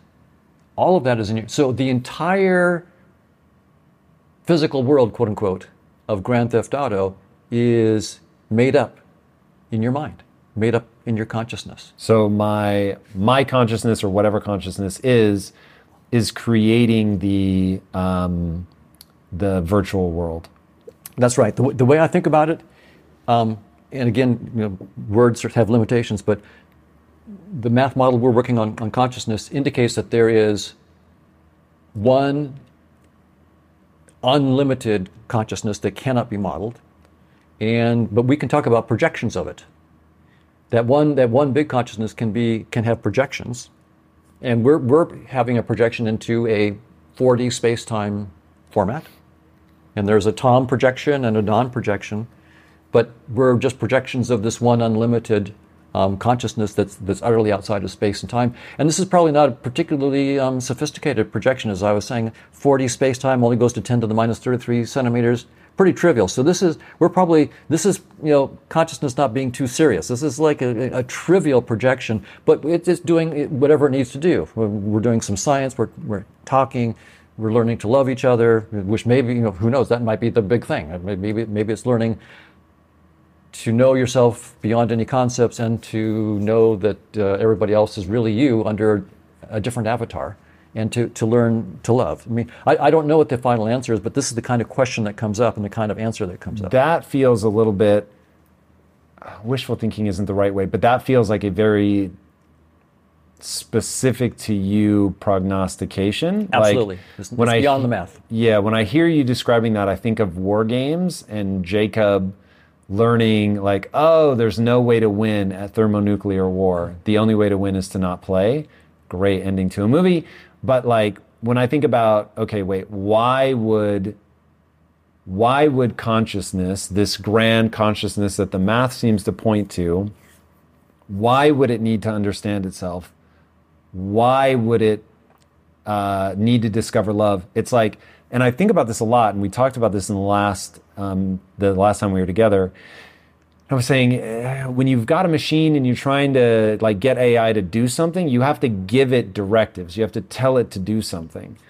But somebody had to tell it to do that thing. So who is telling consciousness, oh, you should care about love? Well, and I completely agree with you, Tom. I think that the things I just threw out should probably be thrown out. Right. But the idea is, we don't have good ideas in this space. So the reason so when I put these ideas out, I'm not wedded to them in the least. But I'm saying better to have something on the table that we can say, that's not it, than to have nothing on the table. Because at least we can say, okay, that's not it, but so why isn't that it? What's wrong with that? And then we can try to play with it and say, well, how can we get something better? So I put some bad pieces on the table because I don't have anything better to, so it's poverty of my imagination. But I'm hoping by putting bad pieces on the table and having people go, no, that's not it, I would go, yeah, that's not it. So what is it? What is a better idea? But of course, that's a never-ending process. Gödel tells us that in some sense we'll always be putting bad pieces on the table. And so we have to learn to live with that. We have to learn to say, I'm not going to get the final theory of everything, no matter, even if you're an Einstein, which you put down on the table, we're eventually going to say, here's the limits of that. And that's going to be always the case with scientific theories. It's just that in the things I just threw on the table, the limits are so obvious and so clear that you can just sort of say right away that that doesn't seem right. And I had a nice lunch a few days ago with Annika Harris, and when I was putting these ideas, and she had exactly the same attitude, which is that she said, it sounds too romantic, Don, and I agree. But it's better to put something on the table and get a negative reaction so that we start to say, okay, well, what are better places to go in this? But always realize that Gödel is telling us this very humbling thing. You'll never get a theory of everything. And that means there'll always be the feeling of, yeah, but there's more. Yeah, but there's more. Even if you're Einstein, yeah, but there's more. So consciousness, one, I want to understand, as we look at that recent Nobel Prize winning for realizing that local reality isn't a thing, if there is this uber consciousness, how would it not cause the like constant collapsing? If consciousness is more fundamental than space-time, how is it not causing this constant collapse down to being observed? Because if consciousness is the thing that gives rise to that, it would by nature be aware. Right. So to really give a technical answer to that, what we're going to have is a mathematical theory of consciousness first, right? So what do we mean by consciousness? And write down equations for how its dynamics. And then we're going to have to say, where is consciousness? Is it inside space-time? See, most of my colleagues who are studying consciousness, my cognitive neuroscience, these are brilliant researchers and friends, but they're thinking of consciousness as inside space-time. It's being made by the brain, or being made by an AI computer that's complicated enough, or made by integrated information, or microtubule quantum collapses, or global workspace kind of architectures and the right broadcast architecture there. So there's something inside space-time that's generating consciousness. So that's I would say 99% of my colleagues and friends, and by the way, they're brilliant, but they're thinking inside space-time. That's almost all of the work is inside space-time, and consciousness is stuck inside space-time. I'm saying we need a theory of consciousness outside space-time because our best science tells us that space-time is a trivial data structure. It's a shallow, trivial data structure. Why should we try to shoehorn consciousness to be something inside space-time? Why not think about, again, the VR case with my headset? All that I'm perceiving is actually not really there. It's actually in my consciousness. Let's turn things around. Space-time and particles in the physical world is just a little tiny data structure inside consciousness. So to have that kind of model, so consciousness is fundamental. Consciousness then uses tiny little headsets in its interactions with itself. And space-time is just one trivial little headset that conscious agents use to interact with. And probably has far more interesting ones than space-time. So to answer your question, we then really have to say, our mathematical model of consciousness, and how does that precisely project into our little space-time headset and give us the laws of quantum field theory, the laws of general relativity, evolution by natural selection. We have to get, so all the stuff that we've done inside the headset, science has been inside the headset until the last couple decades. All of our science has been studying the pixels in our headset and the structure of our pixels. With the amplitude-hedron, science is taking a step outside the headset and saying, what is beyond space and time? Okay, so that's really incredible. So, and then they say the deepest thing we found are these decorated permutations. That's the deepest thing we found so far. It doesn't mean it's the final answer. It's just as far as we've gotten. So, what we need to do is take a theory of consciousness. We call it conscious agents in my case, or conscious units. Annika likes me to use conscious units instead of conscious agents because agency involves maybe the notion of a self. And there doesn't have to be a notion of a, like a human kind of self in these agents. They could be selfless in some sense, but conscious. How? Well, so my self is... I mean, don't most people define consciousness as it is like something to be you? Right. The self, though, is like, I'm Don Hoffman. I was born in such and such a year. My parents were such and such. I got educated. It's a story. Yeah. But in some sense, if I just let go of the story, if I forgot my story, I would still be conscious. If I forget if I forget everything that I've done, give me a little drug and I just see. It's an experience machine. I'm still conscious, and so Okay. the self in terms of a little story. And what's interesting is we put so much emphasis in the story, and me versus you, and I've got more than you, or I'm smarter than you, or I'm faster than you. Even little kids, my car is faster than you. My daddy's can beat up your, that kind of thing. Right. So we're always comparing our stories. So there's no self in these conscious agents in the sense of this little image of myself that I'm defending and showing that it's better than yours, daddy, or your car, or whatever it might be. So I call them conscious agents, but we could call them conscious units. But the key thing is that has to be mathematically precise, even though we understand that our mathematics will always be just our current baby step. But nevertheless, you need to be mathematically precise. And we have to show precisely a mapping into space-time. Then we can start to answer your question about how is this local realism thing related to properties of consciousness. Now, the reason we have to map in space-time is because we know that space-time, even if it's just a sort of cheap simulation, it does come from whatever is more foundational than that. And that's where all our data is. The only place our headset lets us look is inside the headset.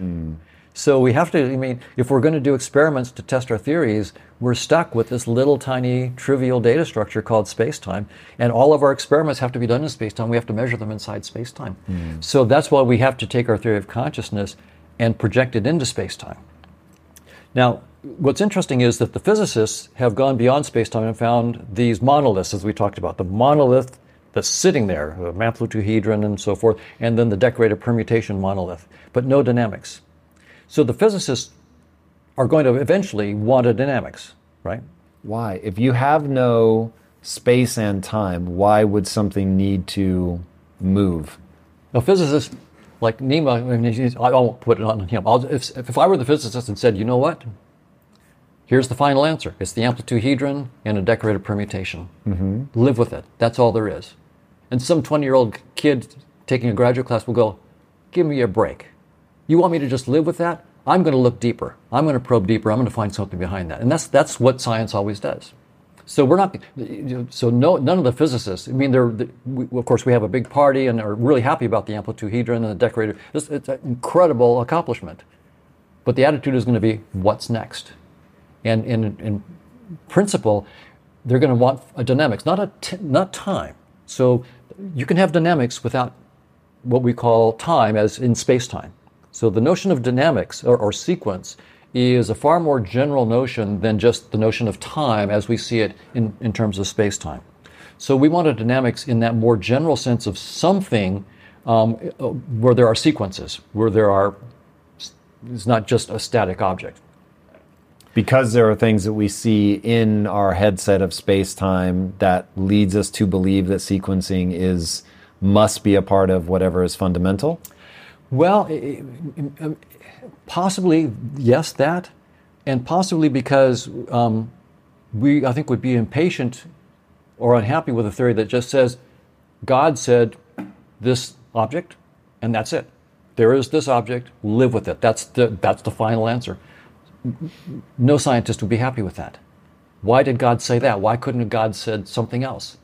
And why did it have to be static? Why couldn't there be some dynamics, not a space-time dynamics, but some kind of something happening? Why can't? So now the answer may be that the geometry is all there is and there is no dynamics.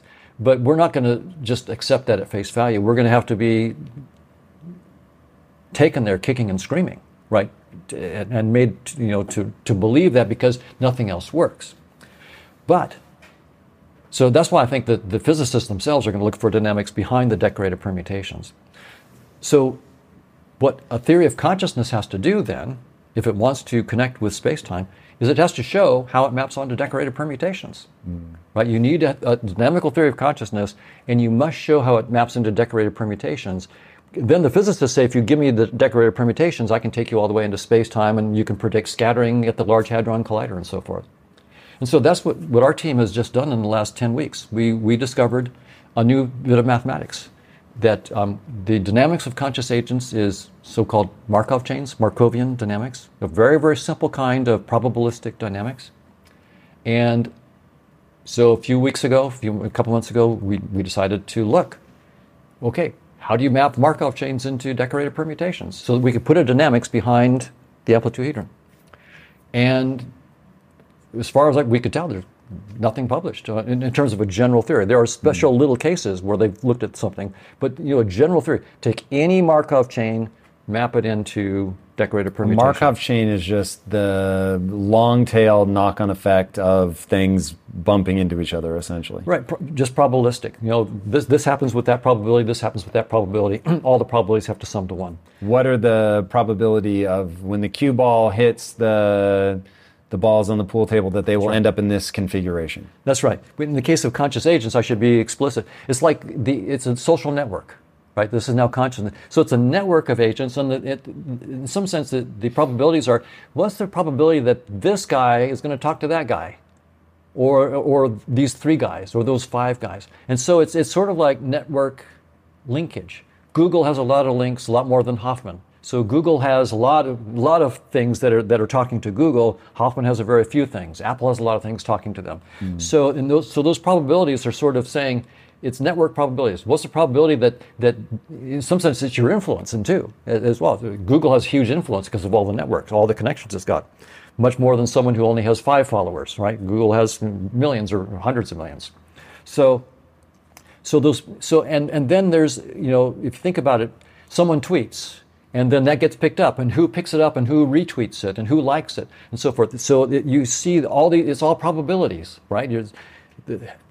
Someone does something, and it ripples through the whole network probabilistically. And you can't know exactly, even though Tom is a follower of somebody else, it doesn't mean that Tom's going to tweet everything. It's what does Tom like? Or maybe Tom just missed that. I mean, he had something else that day.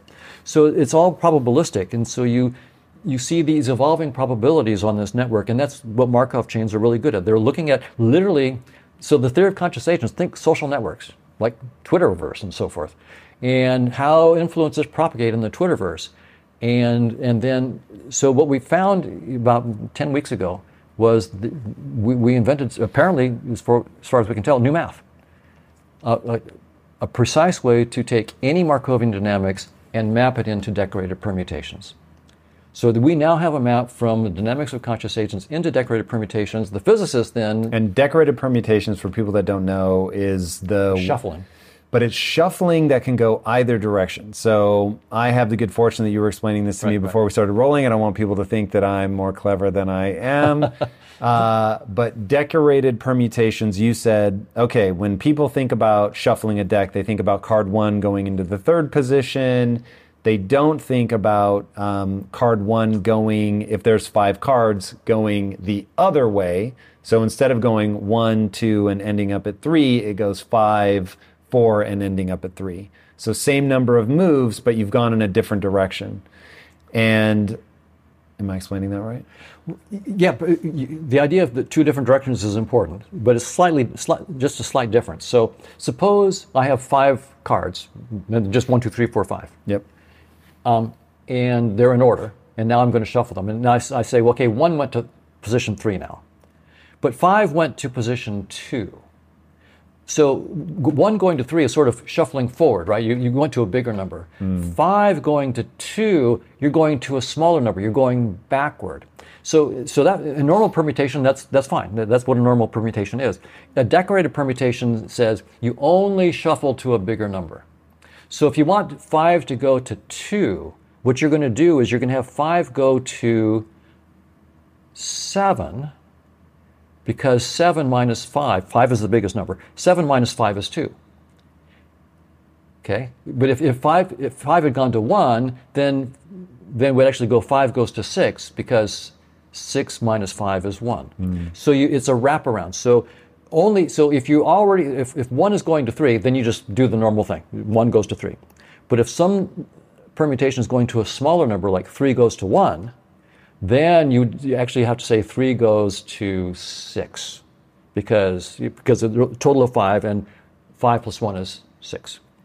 So that's called a decorated permutation. So it's just a permutation with this extra little twist. It's not a big deal, frankly. It just turned out that you needed that extra twist to fully capture the particle physics, scattering of particles. So when you do that, what's stunning is, for some cases, so in the approximation in which all particles are supersymmetric and massless, so they're all traveling at the speed of light. They're massless, so they travel at the speed of light. In that simple case, the decorated permutation is everything. That's it. And when you let go of supersymmetry and you have massive particles, then all you have to do is you have the decorated permutation, plus you need to add information about the mass and the spin. But the decorated permutation is really doing the heavy lifting. So that's the stunning thing, is to the physicists, which is, and you see it in the writings when you read like Nima Arkani Hamed has the book, Grassmannian geometry of scattering amplitudes, with a bunch of, when they talk about the decorated permutations, you can see in the way they write, they're like, who ordered this? I mean, you would never have guessed that it would be something like that. So, but here's an interesting thing. It turns out that decorated permutations are the most compact way to capture a Markovian dynamics. It's an incredibly compact way of capturing the dynamics. It basically is telling you, what decorated permutations in a dynamical system are telling you is your social network. Who are you connected to? Who are you interacting with? By only shuffling in one direction, you better capture that. If you want, I can go into the details. It's so foreign to me. Right. I don't know how much the details, but that's really strange. So that's where we get into the math. Fair enough. I'll accept it as true. Right. We can do the math if you want, but well, it is a little technical. The last time that we did the math, it actually ended up being really fascinating. So let's try it. Let's see how far we get before my brain snaps in half. Okay. So the key thing about these decorated permutations that gives them this extra power, is that there's 2 ways to map to yourself, right? So if you shuffle the cards, but card number 1 stays number 1, then 1 goes to 1, right?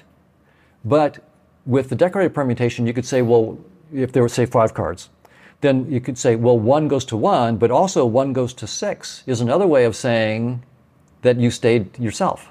Because 6 mod 5 is 1. 6 minus 5 is 1. Yep.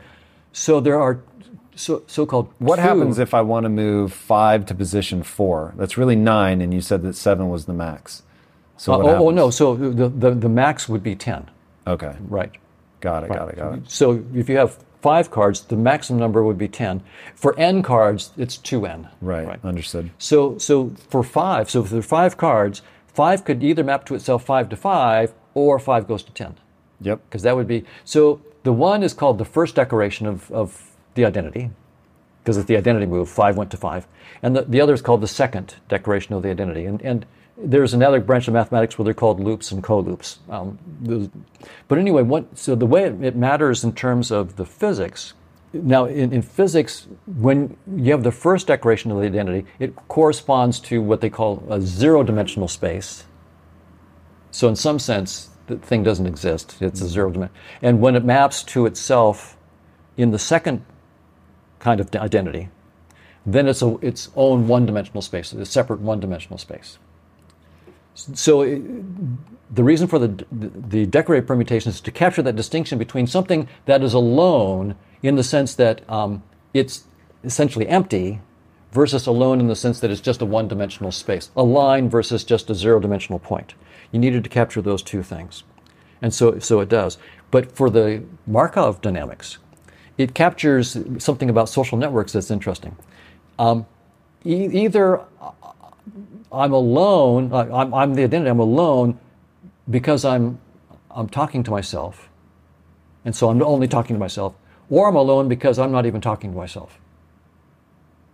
And so the case in which I'm not even talking to myself is the first decoration of the identity, and the one in which I'm only talking to myself and nobody else, that's the second.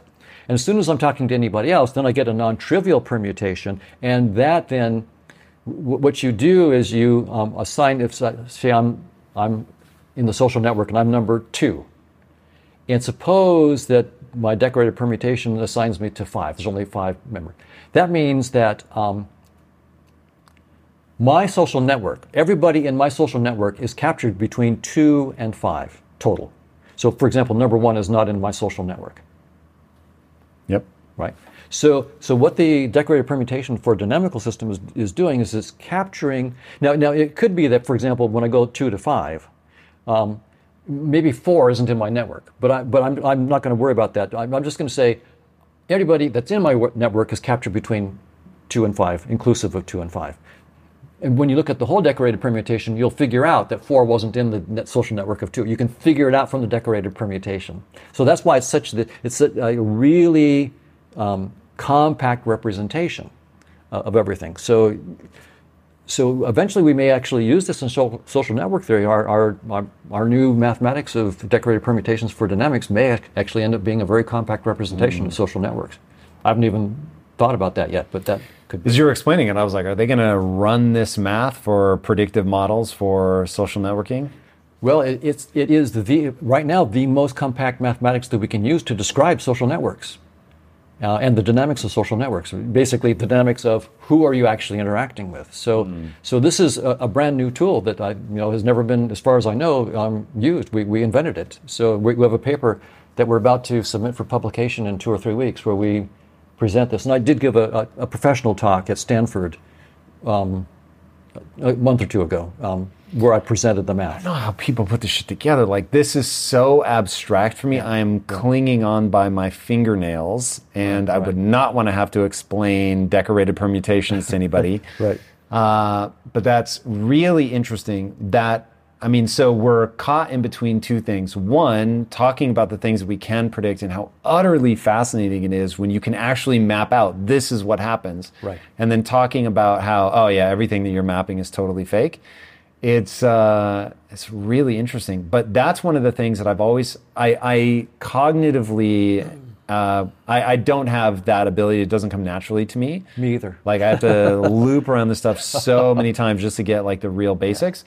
But the idea of being able to understand a system so well that you can predict it, this goes back to what I was saying. My whole thing in life is when you can accurately predict the outcome of your actions, things get very interesting.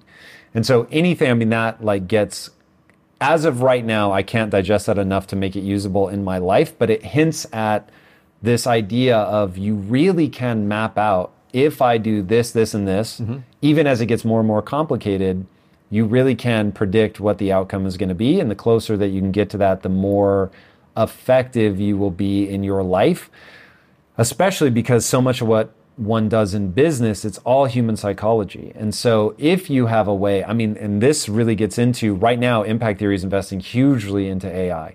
AI in what we're doing in terms of our funnels, AI in terms of what we're doing in the gaming side, and acknowledging that even though you have a wall of data that as a person you can't work your way through, there are patterns in that data that are highly leverageable.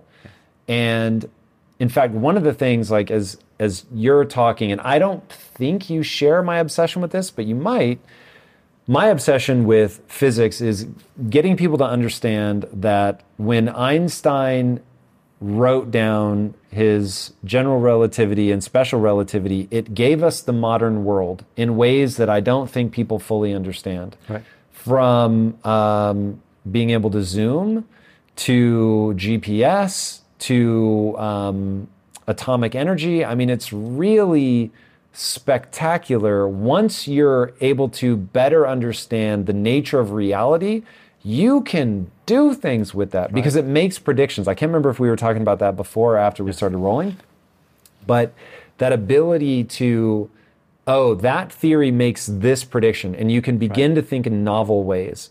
And so for a while I was teaching a course that I called Business Decision Making. It's the worst fucking title ever. Nobody knows what that means, but it actually is the only thing in business that matters. You have to be able to go, should I do this? Should I not do this? What will happen if I interpret the world this way versus that way? And people that succeed in business, they get very good at knowing how to think through the problem. Mm-hmm. To think through the problem, you have to understand the nature of things. And so my whole thing was, hey, are you doing social media? You better understand the nature of social media. What's the nature of social media? It's human psychology plus the algorithm. And so, if you master both, now you can really do something. Right.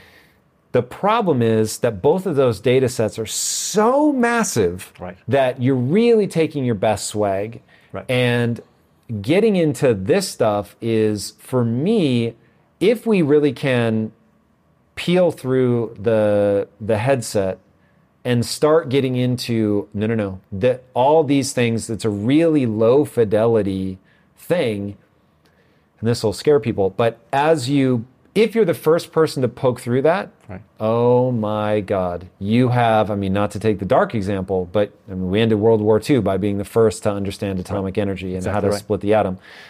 There are way more uplifting and positive examples, but that's just the one that will stick out in everybody's consciousness. But being able to, in fact, this is something that I don't know if you know Eric Weinstein, but talking to him, he's looking at, okay, what's that next breakthrough and what's it going to let us predict? And so that's his whole obsession is we've got people playing at very high levels, and if he's right and he understands something that other people don't understand, it's going to make predictions, and we don't know where those predictions go.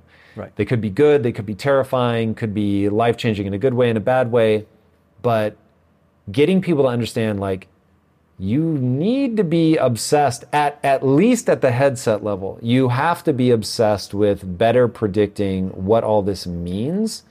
So anyways, you're talking about decorated permutations and stuff. It just gets me thinking about large data sets, how we simplify that, what that's going to mean in my world in terms of business intelligence, identifying an audience, understanding what will convert. It really matters. It plays out in a really real way. It does, and I think a metaphor here might illustrate how big the potential is. Science of space-time has been all in the headset. And we've become wizards of the headset, just like someone in Grand Theft Auto has become a wizard at using the steering wheel and the gas to go through the space-time of the Grand Theft Auto virtual world. But suppose that you learned to think outside the headset. You actually understand the software in the supercomputer that's running it. then you can take the gas out of the tank of the wizard. You can give him flat tires or her flat tires. You can change the geometry of the roads. In other words, the wizard is trivial compared to what you can do once you have learned how the headset works. So science has just taken its first baby steps outside of the headset. Just in the last 20 years, we're taking our first baby step. Once we start to understand the first level of software that's available to us, I'm not saying we're going to get the whole thing. I mean, as Gödel's incompleteness theorem says, the software is endless. But the way things seem to work is you do get to see layer by layer by layer. So as we go to the first layer of the software, the wizardry inside space-time is going to look trivial compared to... So right now, for example, something like 97% of the galaxies that we can see, we could never go to. They're moving away from us faster than the speed of light. Not because they're moving through space faster than the speed of light, they're not. But space itself is expanding so quickly that if we move through space to try to get to them, the space would be expanding so fast that we couldn't get to them at the speed of light.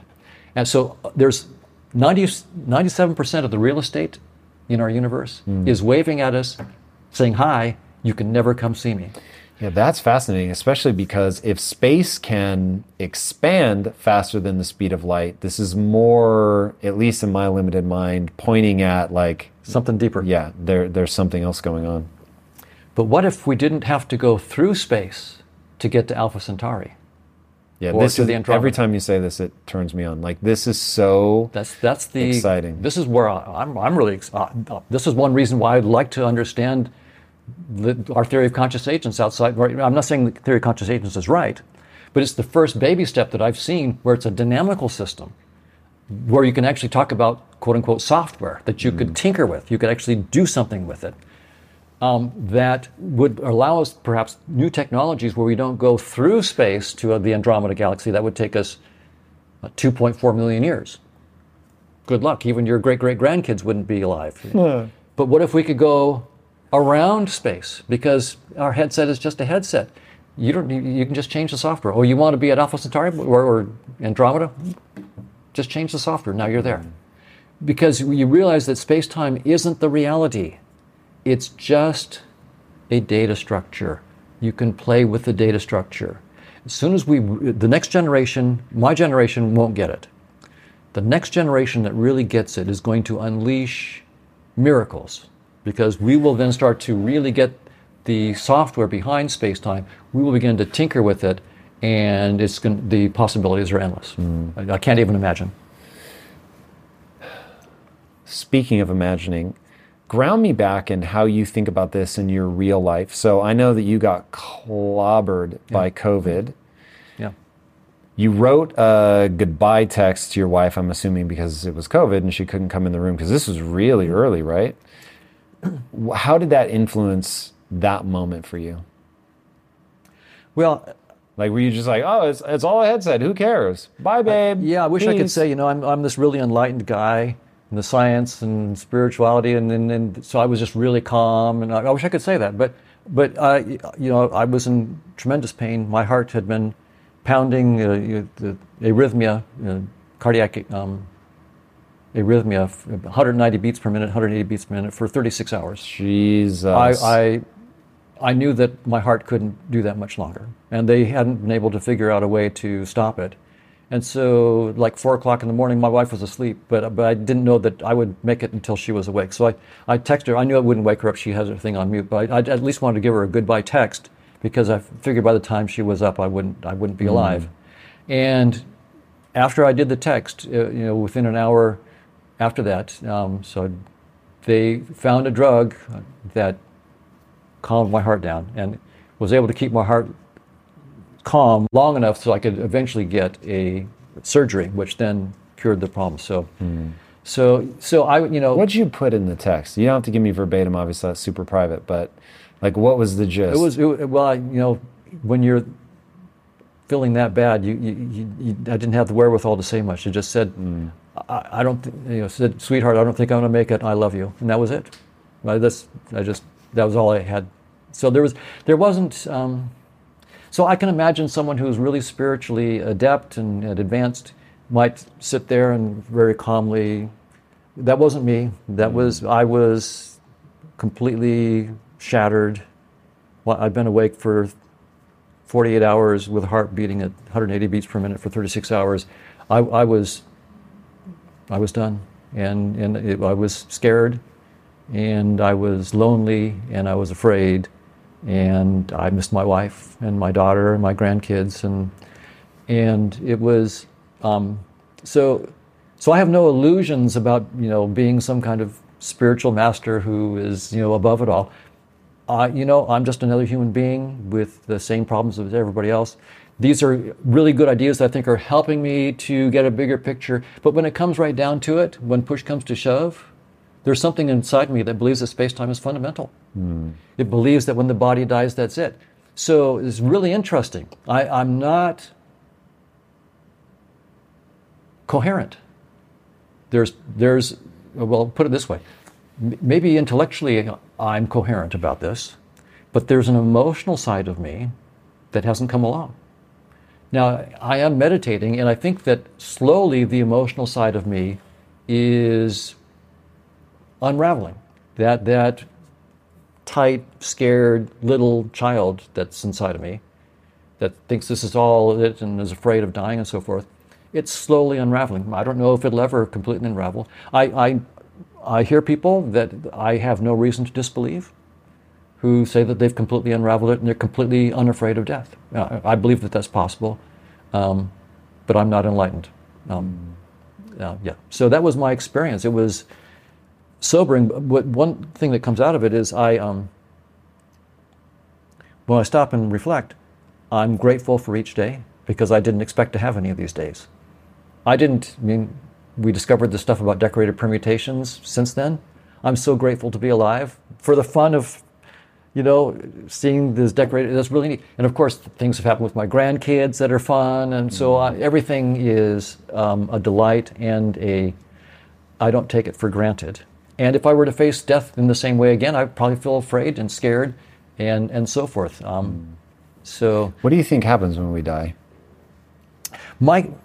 My best guess is we just take a headset off. But that implies like a keeping of the personality. No, it doesn't. To me, it suggests that the whole story. I was born in such and such a year at such and such a city in such and such a hospital. My parents did this. I did that. I had that whole story. May be something that you say goodbye to. So cognition itself is headset. That's right, or awareness. Pure awareness. So awareness and consciousness are different. Yeah, so, well, there's a distinction to be made, and I'm not going to be sort of hard-nosed about the particular words, but you could have a specific conscious experience, like the experience of green, but you could, and that would be a kind of conscious experience, that would be a kind of consciousness. But you could also talk about awareness without any content at all. I'm just aware of awareness. But even that's saying too much. I'm just aware. So I'm not aware of dawn. I'm not aware of where I live. I'm not aware. I'm just aware. And when people meditate, and they go into very, very deep levels of meditation where they really let go of all thoughts, then in some sense, yourself dies. Well, is dead. I mean, there is no dawn. There is no, I did this degree. There is no, I have these, that's gone. And yet, in some sense, nothing essential is gone. Nothing essential left. That's just a story. The essential thing is the awareness, and the real joy of being is the awareness itself. The story is a nice add-on, it's icing on the cake, but it's not essential. The real deep joy comes from the pure awareness with no content whatsoever. And so in that sense, I think of, but see, there's part of me that is tied to the story. So that was the part that was scared to death in the hospital. There's another part of me that believes and knows that everything's fine. I'm awareness without content.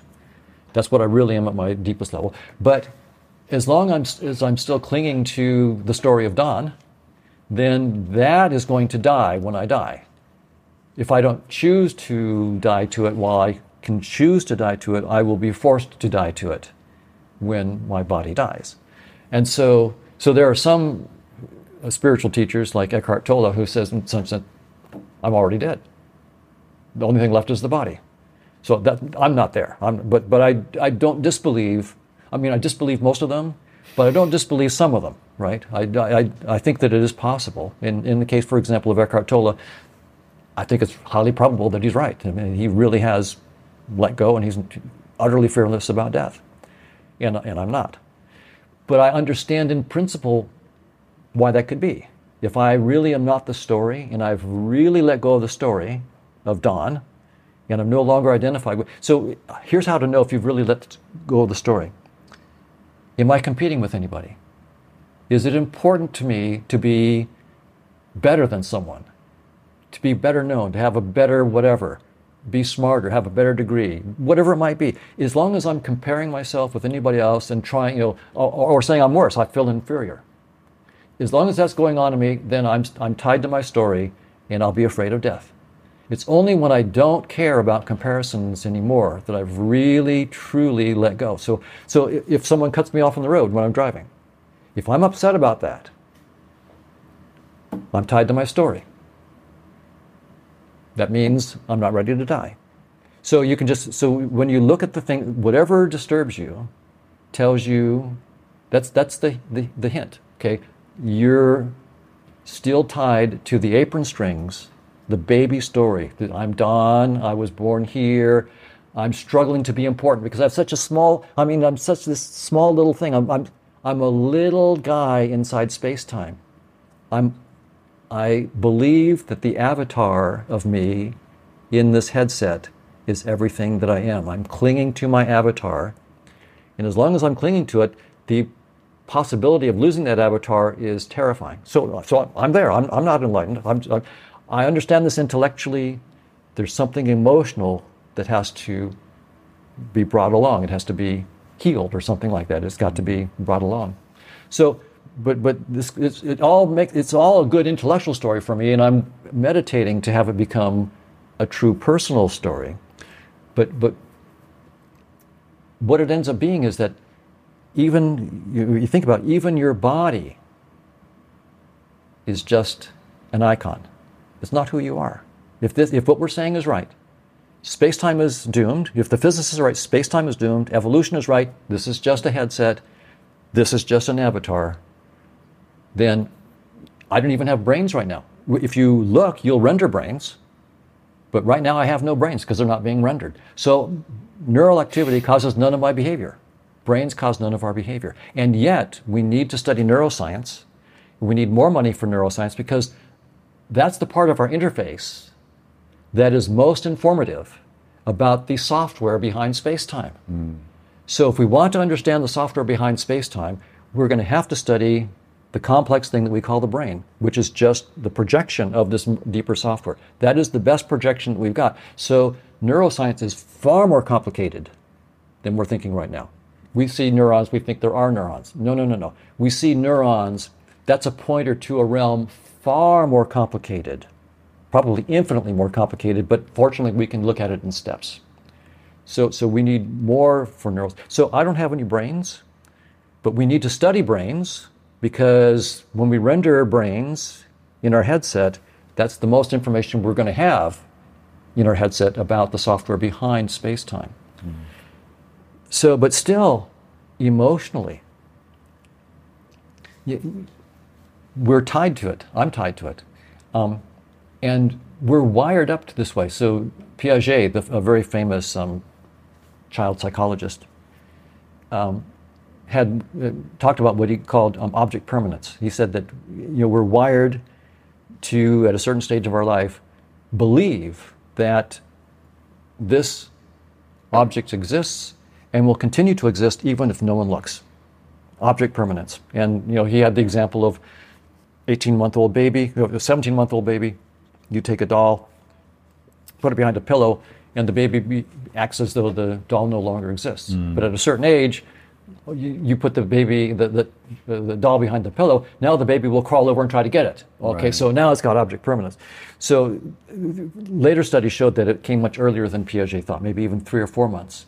So why is it that I have a hard time thinking of my body as an avatar, as opposed to a real object that exists? Why am I having a hard... Well, it's because I didn't choose to believe that.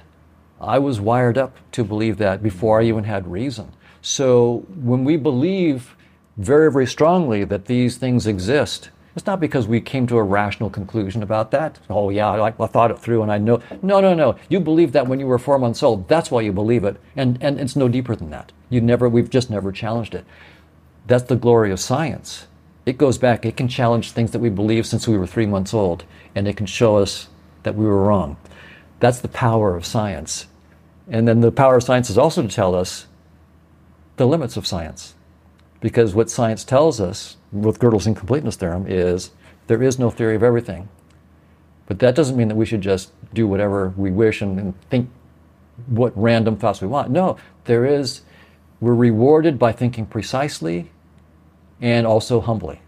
Precisely to get as far as our current framework will go, and then humbly to realize that it's just a framework and there's a new one beyond. But that will also be rigorous.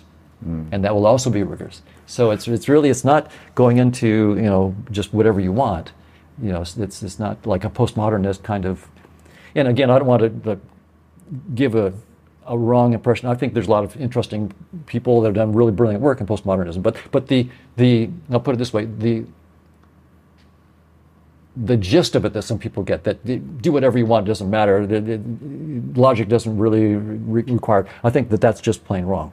I really like reason because it tells the limits of itself. So I love that. Where can people follow you?